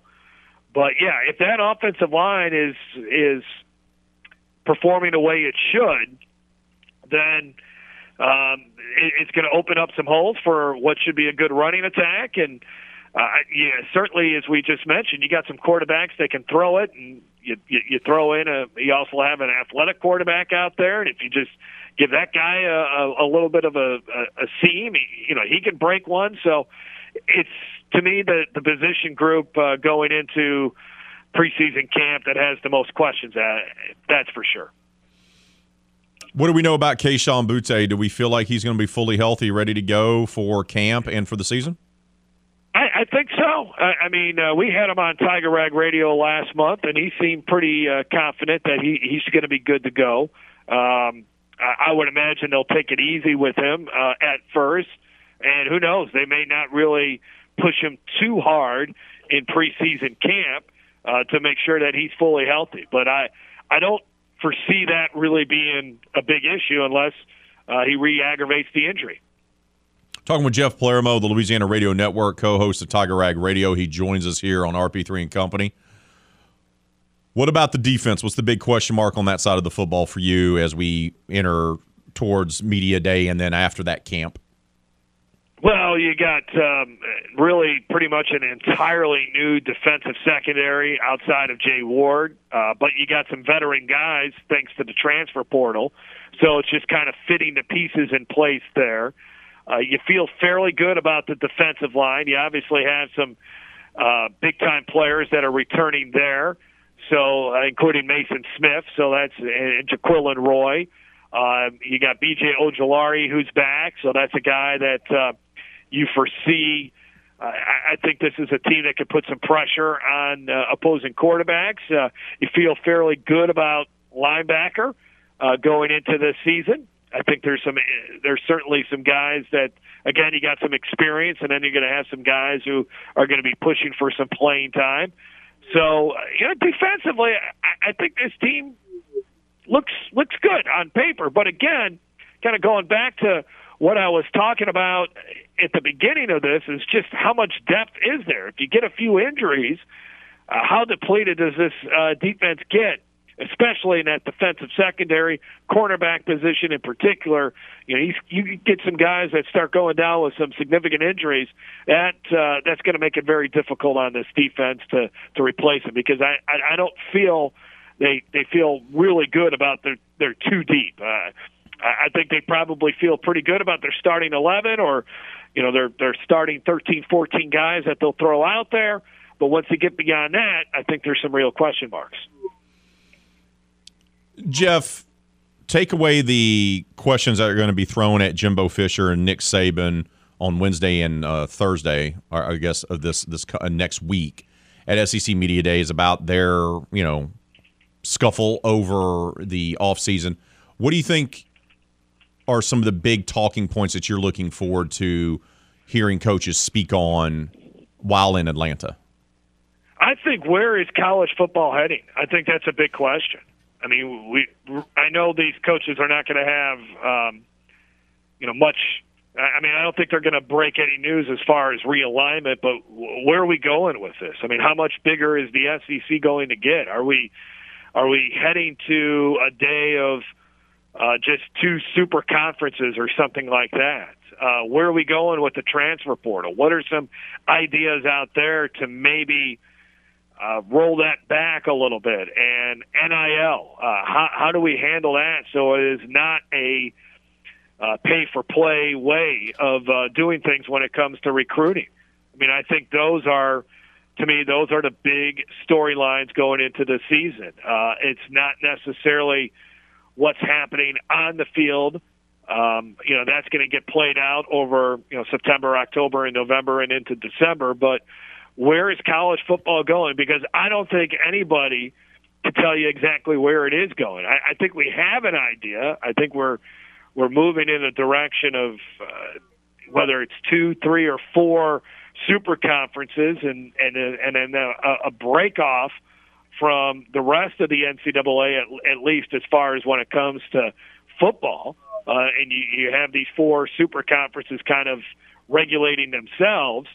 But I think that's the scary thing is for a college football fan. There's a lot of people that say, college football is going to be fine. It's adapted. But this seems to me, Raymond, the direction that it's heading, it's moving too fast, too quick, and there's no, the big buzzword has been guardrails, right? There's no guardrails on this thing. There's no one that's kind of leading the train, so you don't know where it's exactly heading as it goes down the tracks. I'll leave it with this, Jeff. I asked someone last week this, and I asked you the same. Is this movement towards a few super conferences, which feels like eventually down the road within 10 years, they'll just remove themselves from the NCAA altogether, is this actually good for college football, good for the game we all grew up loving and watching and listening to Keith Jackson on the calls and everything like that? Is this good for college football? I mean, I think it could be good in that it gives us, I think maybe, and I guess we have to wait and see exactly what it would look like, right, if you had the power conferences create its own organization. Do they continue to still play the mid-majors? I'm more for what I hope is the end result is more competitive games during the regular season and not these 3 or 4 games that are basically exhibition games. But I think what you are going to lose is your traditional rivalries. The day that LSU puts out a football schedule and it does not contain Alabama or Auburn on it, it'll be shocking. It will be very difficult to kind of look at. If LSU is playing, Oklahoma or Texas or heck, I don't know if there's some, depending on how this all breaks off. I mean, if they're playing like Florida State as a conference game or North Carolina, and you're not playing Alabama and Auburn, it's just going to be very difficult, and I don't. It's going to be kind of hard to wrap your head around how that's possible when it's been such a sport that has been. It's been able to grow because of the traditions that it has. Jeff, appreciate your time as always, brother. Enjoy Tiger Rag Radio this week, and we'll talk to you soon, bud. All right, man. Thanks a lot, Raymond. Talk to you later. We got to take a timeout. We'll update the poll question of the day and wrap up hour number 2. That's coming up next right here on The Game. 103.7 Lafayette, 104.1 Lake Charles, Southwest Louisiana Sports Station, and your home for the LSU Tigers and Houston Astros. Poll question of the day. How concerned are you about Yordan Alvarez headed to the IL for 10 days with that hand issue that's been plaguing him, the Astros All-Star?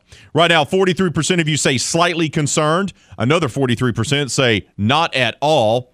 Love the optimism this morning. And 14% of you say very concerned. Let's get to some comments. On Twitter, our guy Doug, plenty of baseball left to play. The only thing I'm concerned about is eating birthday cake today. 7-Eleven must be lucky. I've made it 66 years. Happy birthday to our guy Doug. My man is joining us on his birthday. I'm all about that. Happy birthday, brother. Hope you have a great one. Hope it's relaxing and fun, and you have all the cake your heart desires. Let's get to some comments on Facebook for our poll question of the day. Ralph says, personally, not at all, but see Kevin Foote's reaction, and he shared a gif of Macaulay Culkin from Home Alone. James Kennedy says the Stros should be very concerned. The Mariners are coming 16-3 over their last 19. Hashtag Stros don't want the Mariners in the playoffs. James, I like your comment. I'm going to like it. That hashtag's way too long, bud. Way too long. It's excessive. Let's work on the hashtags. Keep those votes coming on our poll question of the day. Leave those comments on Facebook and Twitter as well. Just make sure you keep it clean for the kids. Hour number 2 in the books. Hour number 3, we're going to kick it off with Brett Chansey of the Locked On Astros podcast. That's next right here on The Game. 103.7 Lafayette, 104.1 Lake Charles, Southwest Louisiana Sports Station, and your home for the LSU Tigers in Houston Astros.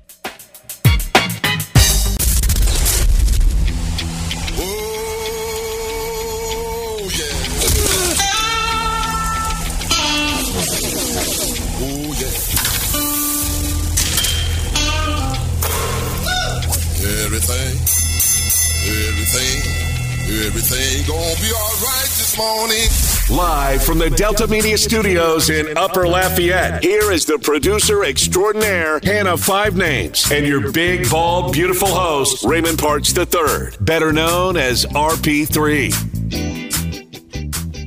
Oh, the Houston Astros keep rolling right along, taking 2 of 3 from the Oakland Athletics. That's always going to be a tough series for the Stros, especially when they have to go on the road and take on the Athletics, even though the Athletics are an absolute dumpster fire floating down a flooded street this year because ownership is committed to them being awful is the best way I can, I guess, describe it, because I'm not really for sure what the heck they've decided that they want to do with that team.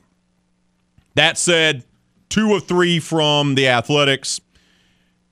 The Rook steps up in a big way. Corey Lee gets 3 hits yesterday. Jake Odorizzi, 7 scoreless innings. His best performance since coming back from the IL as he picks up win number 4. And despite not having Yordan Alvarez in the lineup as he went back to Houston to begin his stint on the IL for 10 days, Stros still get the job done. 5 Astros named to the All-Star team. Looks like Yordan will not play in the game because of being on the IL.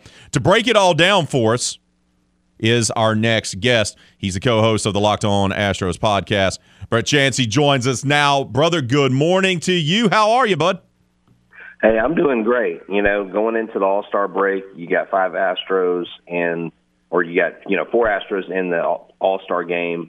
I think there's a couple snubs there, to be honest, and I'd like to tell you that I think Ryan Stanek and Rafael Montero, I think, deserved a spot on the All-Star team. Which they still may get one once once the dust is settled here, right? And you have players opt not to take part in it or want to rest or whatever it might be. It usually feels like about a quarter of the guys that are actually selected for the All-Star team opt out every single year. Well, let's start with the All-Stars. Not a surprise with Verlander. I was thrilled to see Framber Valdez, well-deserving honor because he's been one of the best pitchers in baseball, just not on his own team. No, yeah, definitely. It's definitely good to see, what I love to see is Dusty Baker, just any amount of Astros in Dodger Stadium at an All-Star game. I mean, let's just call it what it is. Let's call a spade, right? The Dodgers fan base has been so vocal versus this Astros team, obviously because of 2017. And I thought it would have been poetic for Yordan Alvarez to hit a home run in Dodger Stadium, being the team that we got him from. So I think it's great. Dusty Baker's your manager.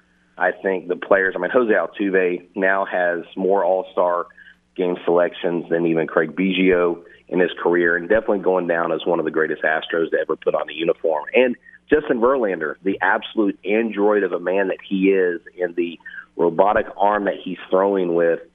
The question is, will he pitch in the game? They jostled around his starts, and he's going to have a start real close to the All-Star break. Is that going to force them to want to sit him and have him start in one of the two Yankee doubleheaders games coming out of the All-Star break? That is a question that Eric and I posed on the show last night. It remains to be seen.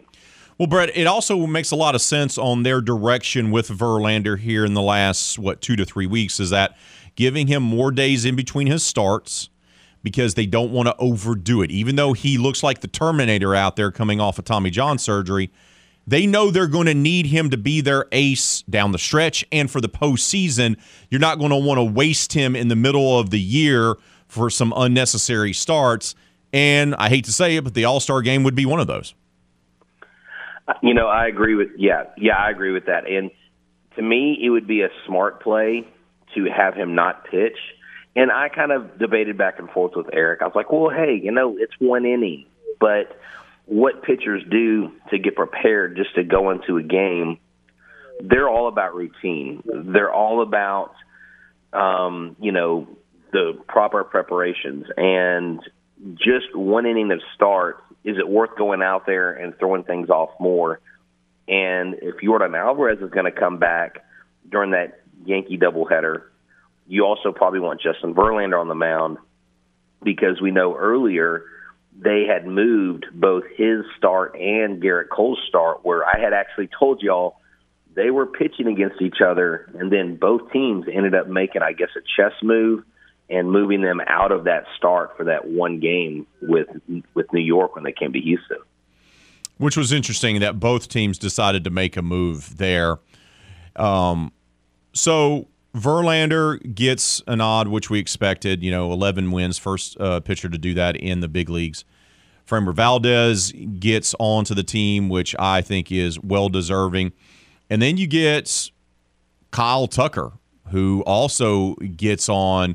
I was, I guess, not necessarily surprised by that, Brett, but I was, I guess, pleasantly surprised, be the better way to describe it, because I thought maybe the outfield would get a little crowded, yet he found a spot on there, and yet, well-deserving, especially with the first half that he's had. Well, yeah, exactly. He's slashing 259, 351, and 478 with 16 home runs. And he had, he has 58 RBIs. That's only second to Aaron Judge with 14 steals, so which is like fifth most. And in a league that does not boast a running game, that's huge. Kyle Tucker's speed. I think Kyle Tucker's glove. He's clearly one of the top outfielders. I honestly think he's a much better outfielder than even Giancarlo Stanton. We know that the All-Star game is basically a popularity contest. It's not a who is the best of the best, right? Because the fans get to vote who they want to vote for, and that's always been an aspect of the game that Major League Baseball, I guess, has been, proud of. But a lot of people questioned, well, how did Kyle Tucker make it? Because a lot of people, he's quietly had a very good season. He's not batting 280, 290. He's not hitting 300. But he has really come on towards the second portion of this first half, and I think he's going to continue to trend upward. Yordan Alvarez is one of the other ones that made it to the All-Star. He's an MVP candidate, but the hand is giving him some issues. Going to be on the IL for 10 games, going to miss the All-Star game more than likely. How concerned are you? That's our poll question of the day, Brett. How concerned are you about Yordan Alvarez going to the IL? I am not ultra concerned. I didn't know that it was progressively getting worse. And that's what Dusty Baker said before the game when he was talking to the media. He said it's progressively gotten worse. He's been playing with pain. And anytime a player plays with something that's nagging them, you wonder how much they're letting the team know or how much the team is like, well, as long as you can play with it, right? I think if he's only on the IL for 10 days and he's back healthy, I'm okay with it. Now, if they start extending it and start saying, well, we're going to push it back a couple days, then you wonder how much damage has been done to the hand. But they give the indication that it's not that big of a deal. The other side of it is the Astros are not always the most upfront team with player injuries. They're always kind of covert about it. So you always in the back of your mind wonder, is this all that it is? I'm pretty sure it's going to be okay. You just don't know until they tell you or until he comes off the IL list, to be quite honest with this team. We're talking with Brett Chansey of the Locked On Astros podcast. He joins us here on RP3 and Company. All right, brother, look, the Astros are one of the best teams in baseball. You got guys that are, through the first half of the season are MVP candidates, Cy Young candidates. But what's the one thing that you see with this team that gives you any pause whatsoever, something that they need to work on or need to improve upon, especially with the trade deadline right around the corner? That is the million-dollar question. I really think right now, unless Yuli just lights the world on fire, I don't see a problem with them getting some first base help. I don't think the catching position really needs to be messed with. I think Martin Maldonado mentoring Corey Lee is really the perfect kind of combination right now. You may want to get some help in the outfield, in center field, if you maybe think you're going to have injury issues with Jordan or even if you think Diaz might get hurt down the road, maybe some outfield help. But my question is this team is better than last year's team. And our relief pitching last year at this point was 20-something. We're number 1 or 2. So we don't really have the relief pitching needs other than maybe a left-handed pitcher. I would say a left-handed pitcher or some outfield help. But when you trade at the trade deadline, there's more suitors for trades. The prices are going to be high. Then are you going to have to hurt yourself in the long run in order to get a trade piece for this season? And does that said trade piece put you over the top? The blockbuster deal in 2017, what Justin Verlander meant to this team, can't go unmentioned. And I don't see them making a big splash like that in the free agent market. This team may stand pat more than go out and get somebody. I think they're set more than a lot of people do. What do they do with the rotation? Because, you have Verlander, you have Framer. That's your 1-2, right? And that's great. Then you have a bunch of dudes that would be number 3s on any other team that are battling out to be number 3, 4, 5, and 6. I mean, that's where they stand right now.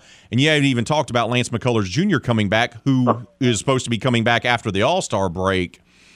Is there going to be an odd man out here? Who do you think it is? And could that odd man out be a guy that they maybe trade to get a left-handed arm in the bullpen or go get themselves a first baseman or a center fielder?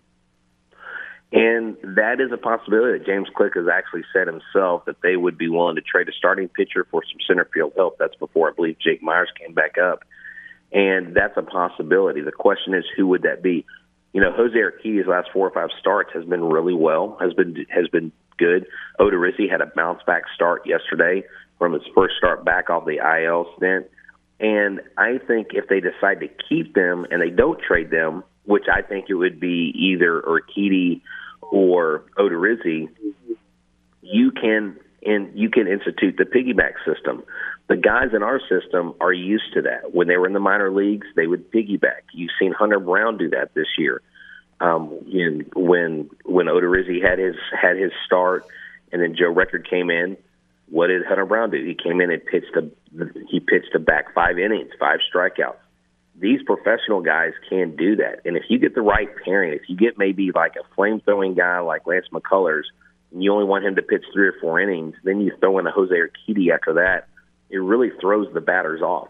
So if they don't get rid of them or offload one of the starters, they'll have to do some sort of piggyback system, and it may work out well. You know, I mean, we see the Rays do it, we see other teams do it, and they do it all through the minor leagues. So those are two possibilities: Urquidy or Odorizzi on the trade block, which I don't think they'll trade Odorizzi. I think Urquidy is that guy, or you keep him and you do a piggyback system. That means if you decide to keep all your guys and you can go 7 deep once McCullers comes back, that means you don't have a spot for the young man who is dominating AAA baseball this year, Brown, their number one prospect. Are we going to see him in the show in the second half of the season at all? And that right there, if he continues to progress as well as he is, he may be the catalyst in moving a starter to bring Brown up. Now, I would think you would want to bring Brown up as a starter role, but since he's used to piggybacking and coming in 3, 4, 5 innings, you could bring him in as a long reliever. You could have him fill that role, and he may be the guy. He may be your X factor going into the postseason. But he has continued to improve on every start. His control is phenomenal, and he's worked with different catchers all season, and it hasn't rattled him one bit. So that is a possibility that I think if he trends up, I think you see Hunter Brown a late season addition to the roster. If they do that, that means they probably moved on from one of their starting pitchers, because you're right. You have a surplus. You have a good problem on your hands. You have a ton of quality starters, and I trust this club. I trust James Click and Dusty Baker and the powers that be to make that decision. And if Hunter Brown is right for the majors, you will see him this year at Minute Maid Park. You went down and caught a game yesterday for the Sugar Land Space Cowboys. Still disappointed that the mascot's name is not Maurice, but that's a discussion for another day. But you got to see some of the young talent, the guys that the Stros are grooming through their farm system. Who stood out to you, brother?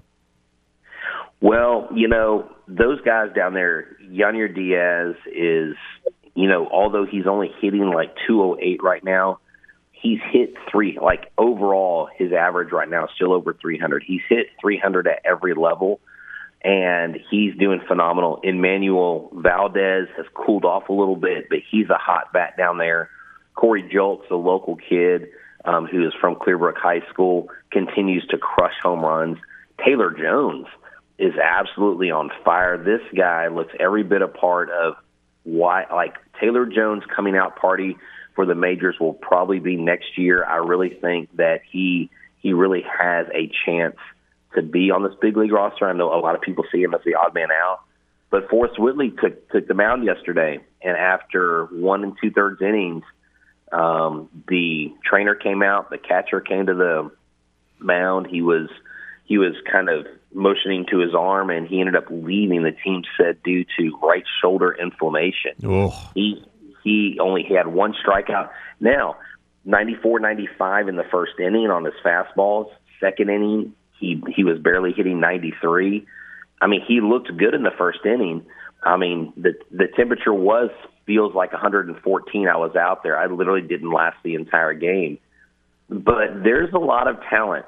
Now, Sean Dubin is one of those guys I thought we would see. He's currently on the IL, and I believe it's a forearm strain, and I haven't gotten all the details on that.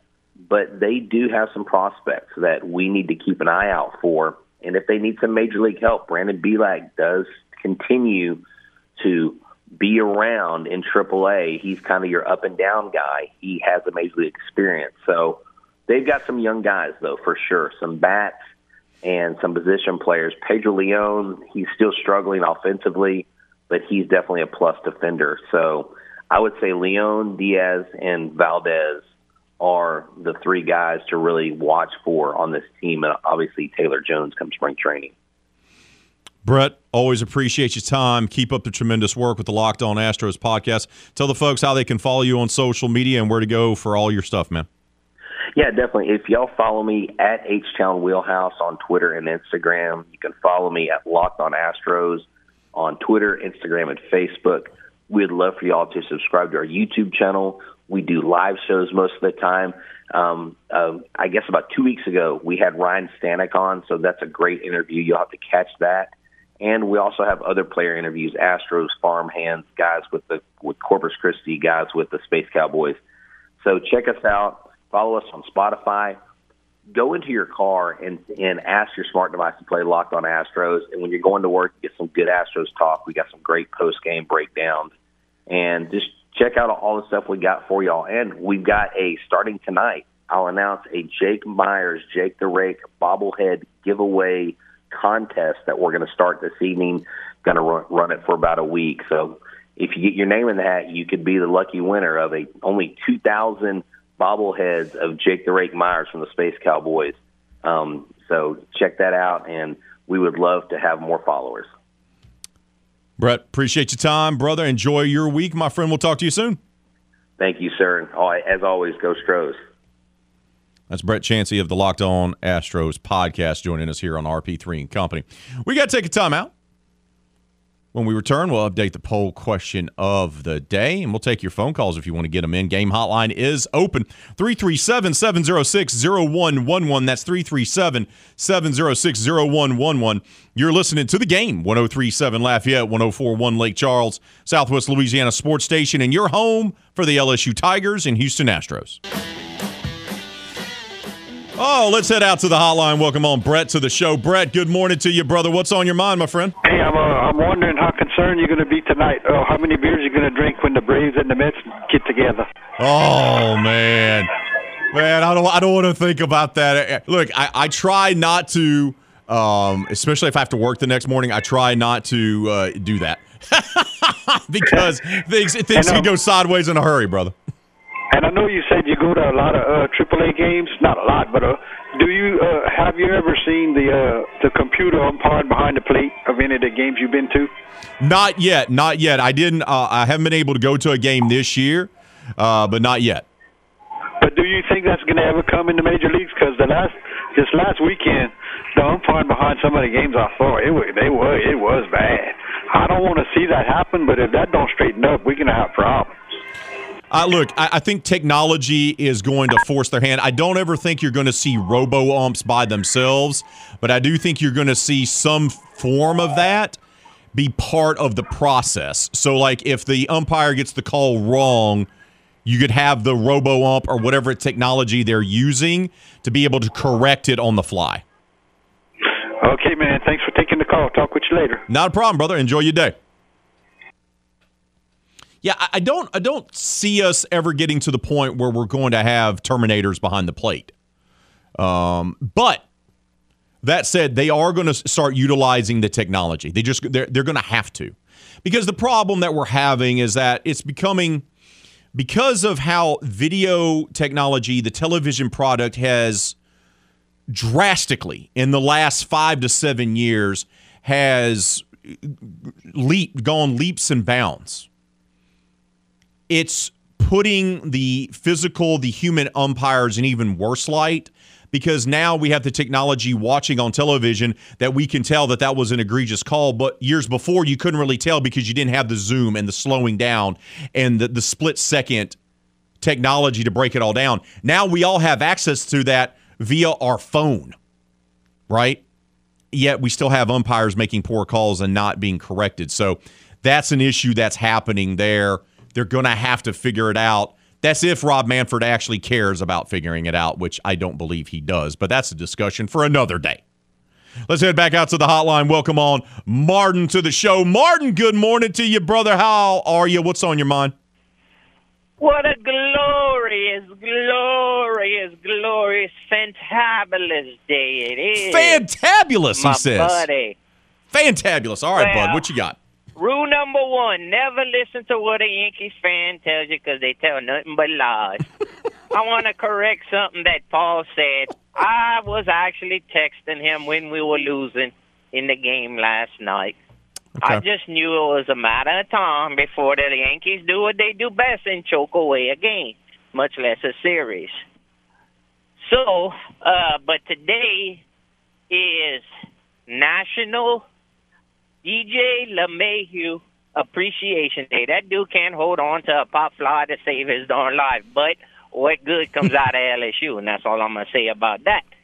But like I said the other day, my Red Sox are going to take 2 out of the 4. We're going to split the series, and all is going to be good. But as far as what Paul was saying, I was texting him through almost the whole game. I started watching it in the 4th inning, and they got up 6-0. I was like, that ain't nothing. My Red Sox are coming back. And sure enough, what did he do? And another thing, the Yankees need to get rid of that garbage Aroldis Chapman. That dude can't find a strike zone to save his life. And to comment on what you said about the umpires, they make bad calls because they're getting paid by the Yankees to make bad calls. That's why I call them the New York umpires. There you go. And that's why a perfect example why the Yankees ain't winning the World Series this year, because their pitching staff is not good. Their bullpen is not good. All they got is that glass man, Aaron Judge. They ain't going nowhere with him. He's gonna shag butt at the end of the season and go somewhere else. But it's a glorious, glorious DJ LeMahieu Appreciation Day. Go Red Sox. Thank you, Martin. Enjoy your day, brother. Yes, sir. Yes, sir. We got to take a timeout. When we return here at RP3 and Company, we'll welcome on our third and final guest, Chris Vannini of The Athletic, college football writer. He'll join us to talk about the state of the sport as we head into Media Day season. That's coming up next, right here on the Game, 103.7 Lafayette, 104.1 Lake Charles, Southwest Louisiana Sports Station, and your home for the LSU Tigers in Houston Astros. Time to open up the vault for the games this day in sports history. July 11th, 1950, the National League wins the 17th All-Star Game 4-3 in 14 innings at Comiskey Park. It's the first extra inning All-Star Game. That was this day in sports history. We now return to the Game. 103.7 Lafayette and 104.1 Lake Charles, Southwest Louisiana's sports station. Oh, the Game, 103.7 Lafayette and 104.1 Lake Charles. We're packing our bags and we're headed to Atlanta for SEC Media Days next week. Start tuning in on Monday as both RP3 and Company. That's this show. That's me. That's me. And Crunch Time with Miguez and Mesh. We'll be broadcasting live from the College Football Hall of Fame for the games live from SEC Media Day coverage presented by Bordelon Furniture. Not only will yours truly and Matt be broadcasting live, we'll also be providing daily live updates on Kevin Foote Show, Footnotes from 9 to 11, and the Jordy Holberg Show from 2 to 4. So kick off the 2022 season in Atlanta with the Game, Southwest Louisiana Sports Station. Don't forget to vote on our poll question of the day. How concerned are you about Jordan Alvarez headed towards the IL for 10 days? The hand is giving him some issues once again, so they're shutting him down, which means that he'll likely miss the All-Star game. Right now, 47% of you say slightly concerned, 35% say not at all, 18% say very concerned. So keep those votes coming and those comments coming on Facebook and Twitter. But right now, it's time for us to talk all things college football with our good friend who covers the sport for The Athletic. Chris Vannini joins us now. Chris, good morning to you, brother. How you doing, my friend? I am doing well. Thanks for having me. So first question to you is this, and we're going to start off strong, just to let you know. I'm not going to ease you into this. Is what's going on in college athletics with this trend towards super mega conferences, is this actually good for college football? I'm sorry, you cut out for 1 second there. You said with this blank, and then I missed that. With this trend towards super conferences, right, mega conferences in college athletics, is this actually good for college football as a whole? I don't believe so. I think short term you'll get plenty of money if you're in one of the big conferences, the SEC or the Big Ten, and you'll survive ultimately. But down the road, I don't think so. I think you'll turn off a lot of fans who don't follow in those conferences. And then what happens to college football as a whole if you have fewer people who are involved? We know that only a handful of teams can win the national championship every year, but there is a mirage of an open playing field that gets everybody excited and that binds everybody together. If you get rid of that and openly make it clear that only a handful of schools really have a chance, handful of conferences at the end, I think ultimately you're going to lose a lot of fans. If you're Washington State, if you're Iowa State, if you're West Virginia, what happens to those fans if they're left out if their team is left out on the outside? What happens to the next generation of fans? Do they pass down that Washington State fandom, or do the powers that be try to get the kids of the next generation to be Texas and USC fans or something like that? So I think ultimately it's a major risk and a major concern. This is going to benefit, as you said, the big boy conferences, the Big Ten and the SEC, who apparently feel like they're in an arms race here, Chris. What happened to the so-called alliance between the Big Ten, Pac-12, and ACC? Because that went out the window as soon as the Big Ten could add USC and UCLA. What happened? Well, when they announced it last year, they held the press conference and everything, had the fancy banner and all that. We asked them, all of us reporters, we said, is there a signed contract with this? And they all said no. And they said it's about trust and handshakes and looking people in the eye. And as soon as that happened, everybody pretty much treated the whole thing as a joke.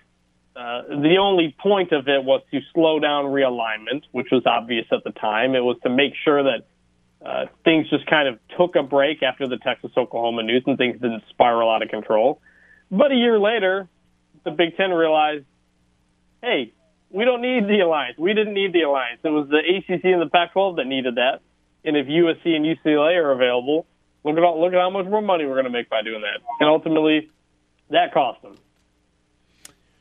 This seems to be driven by television revenue, and in particular by television contracts, because if you look at it, if you're going with a California team to join USC, you would add Stanford because of their consistent success over the last, 20 years, while UCLA stretches without even making a bowl game. Is this where all this is headed? It's just going to be solely based on television revenue and television markets? Well, television has really changed the game over the last 20 years, if you think about it. The number of TV timeouts, the length of games, all these things are making games. It's all about the television product. Bad kickoff times. It's all about television right now. And because that football, especially NFL football and college football, are the most valuable live TV products that are left. And so Fox and ESPN are willing to shell out major money for those things because that's something that people watch and people will watch live. It's one of the few things left that really does that, and the money just gets bigger and bigger and bigger, and none of these teams or conferences are going to turn down the extra money. And so ultimately, it's television revenue that drives all of this. This is also going to be a war between Fox and ESPN, right? I mean, this because Fox has hitched its wagon to the Big Ten, ESPN with the SEC, and these two are just battling it out for college football supremacy when it comes to ratings. Largely, yeah. I mean, ESPN has the entire SEC package. Fox has half of the Big Ten package, plus it owns like 60% of the Big Ten network, and it's sitting in on the conversations with the leftover deals, the CBS and NBC and whoever else wants to get in on the Big Ten. So, yeah, Fox and ESPN are a driving factor in all of this. That's not to say Fox and ESPN are necessarily saying, hey, Texas, Oklahoma, go to the SEC. Hey, USC, UCLA, go to the Big Ten. But it's made clear by everybody, where the real value is and what the most valuable moves would be because they're the ones who give out the money. And that's just basic business, kind of looking at all your options. So there was a comment from an LSU's chancellor from 11 years ago that recently made the rounds. And I forget the person's name, but they said, we're heading toward two conferences, one named ESPN and one named Fox. And it was said in like a joking type of way, but I think everybody kind of understands that that's kind of how things are looking right now. We're speaking with Chris Vannini of The Athletic. He covers college football. What's the next domino to drop, or who is the next domino to fall here, Chris? Well, there's two kind of opposite ends of this, and it's not clear if anything's going to happen or happen when. One is Notre Dame. The Big Ten people in the Big Ten have said, hey, we're not looking to do more. We're not urgently trying to add more schools. But everybody knows if Notre Dame says, hey, we'll join the Big Ten, that everybody's going to be on board with that because it's one of the most valuable sports products out there. So I think the Big Ten right now is just kind of waiting to see what Notre Dame does. And that could take a while because Notre Dame has been independent for more than 100 years, and the Big Ten has wanted them for more than 100 years, and it hasn't happened. So there's not necessarily a rush on that. The other side is what happens with the Pac-12, and there's a bunch of different possibilities. 4 to 6 of them, the Arizona schools, Colorado, Utah, Oregon, Washington, they've been targeted by the Big 12 to come join the Big 12 and create a third kind of mega-sized conference.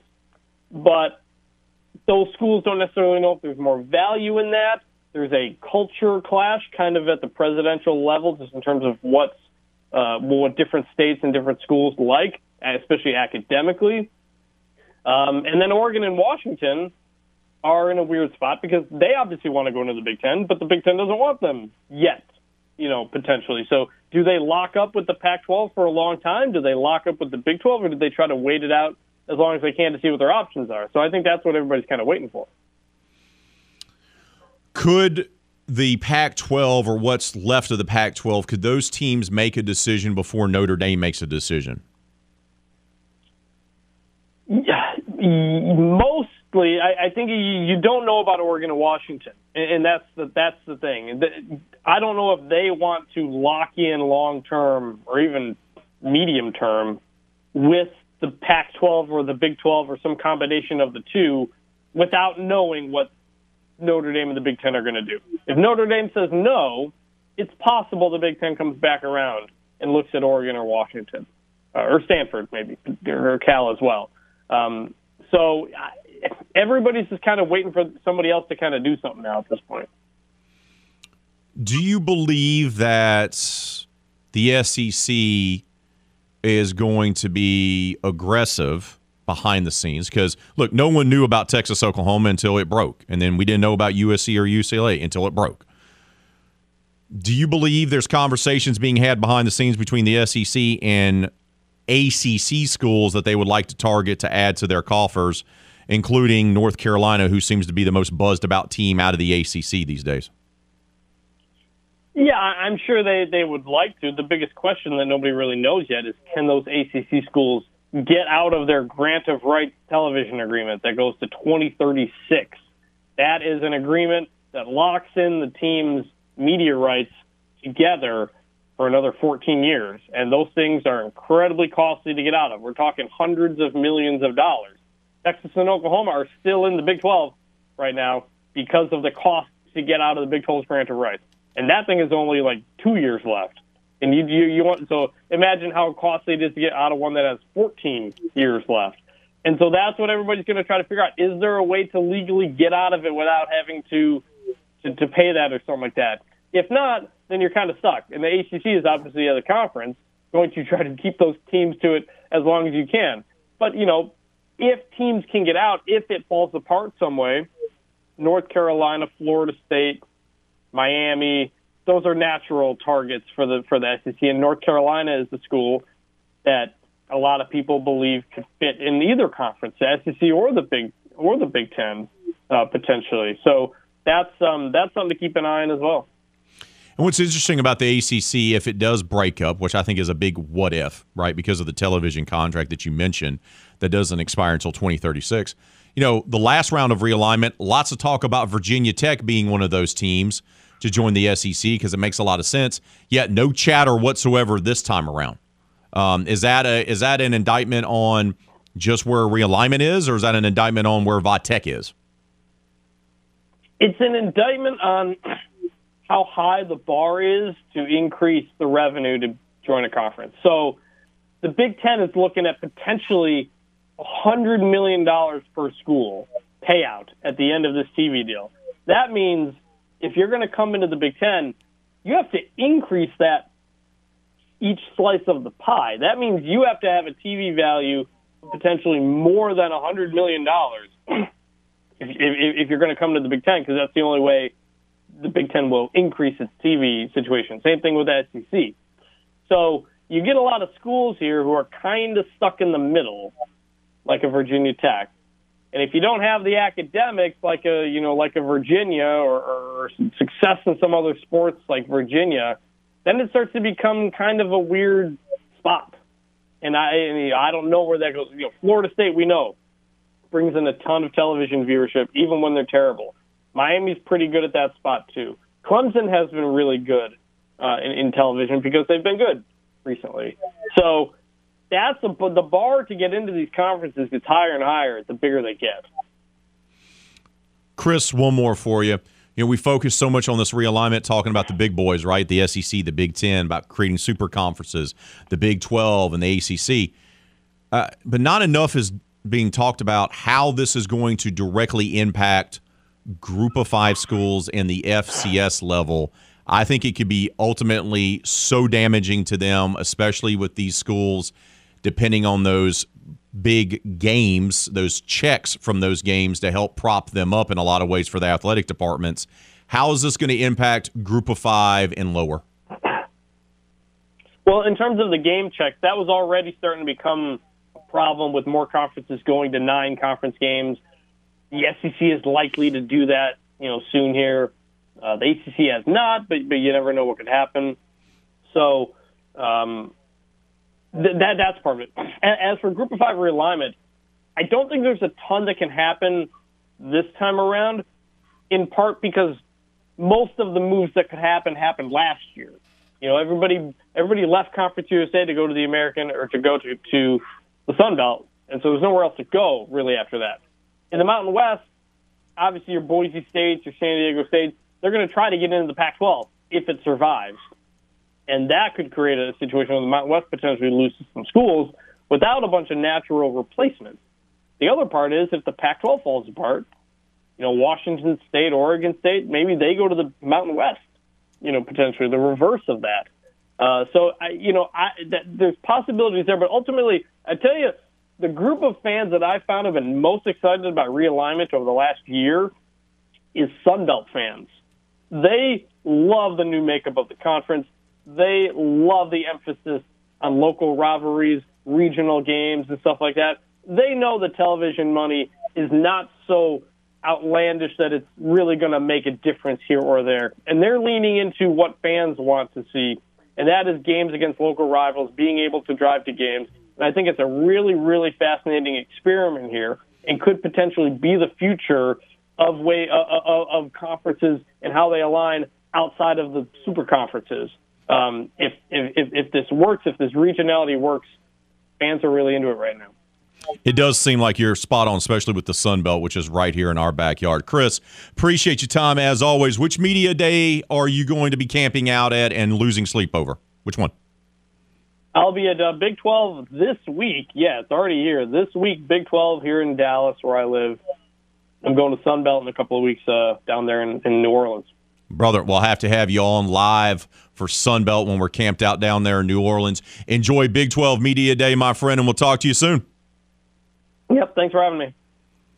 We got to take our final timeout of today's show. We'll get you set up for Kevin Foote and Footnotes. It's all next. Coming up right here on the game, 103.7 Lafayette, 104.1 Lake Charles, Southwest Louisiana Sports Station, and your home for the LSU Tigers in Houston Astros. The game, 103.7 Lafayette, 104.1 Lake Charles, wants to hook you up with a brand new Apple Watch. That's right out of the box. All you have to do to win is join our brand new text club. Simply text the word GAME, G-A-M-E, to 337-288-8100. That's GAME, the 337-288-8100. Once you join, you'll be eligible to win an Apple Watch. Plus, you're going to have a ton of chances to score other great prizes, like Houston Astros tickets, concert tickets, station swag, and more. It's the Game's brand new text club. Find out more at 1037thegame.com or 1041thegame.com. I want to take a moment to thank our guest, Jeff Palermo from the Louisiana Radio Network and Tiger Rag Radio, talking all things LSU as we head into SEC Media Days next week. I also want to thank Brett Chansey from the Locked On Astros podcast. Astros got 5 All-Stars. One of them, though, headed to the IL, and Jordan Alvarez. He's not that concerned about the injury to the hand for the big fella. And, of course, Chris Vanini from the Athletic College Football Reporter. Our poll question of the day. How concerned are you about Jordan Alvarez on the IL? Final results, 47% of you say you're slightly concerned, 35% say not at all, 18% say very. Thank you for all who voted and commented on the poll question of the day, and a special shout out to our guy Doug. It's his birthday. Happy birthday, bud. For the producer extraordinaire, James Mesh, I'm Raymond Parks III, better known as RP3. We'll do it all again tomorrow, 6 to 9. But until then, be safe out there. Be kind to one another. Kevin Foote and Footnotes is next, right here on The Game. 103.7 Lafayette, 104.1 Lake Charles, Southwest Louisiana Sports Station, and your home for the LSU Tigers and Houston Astros.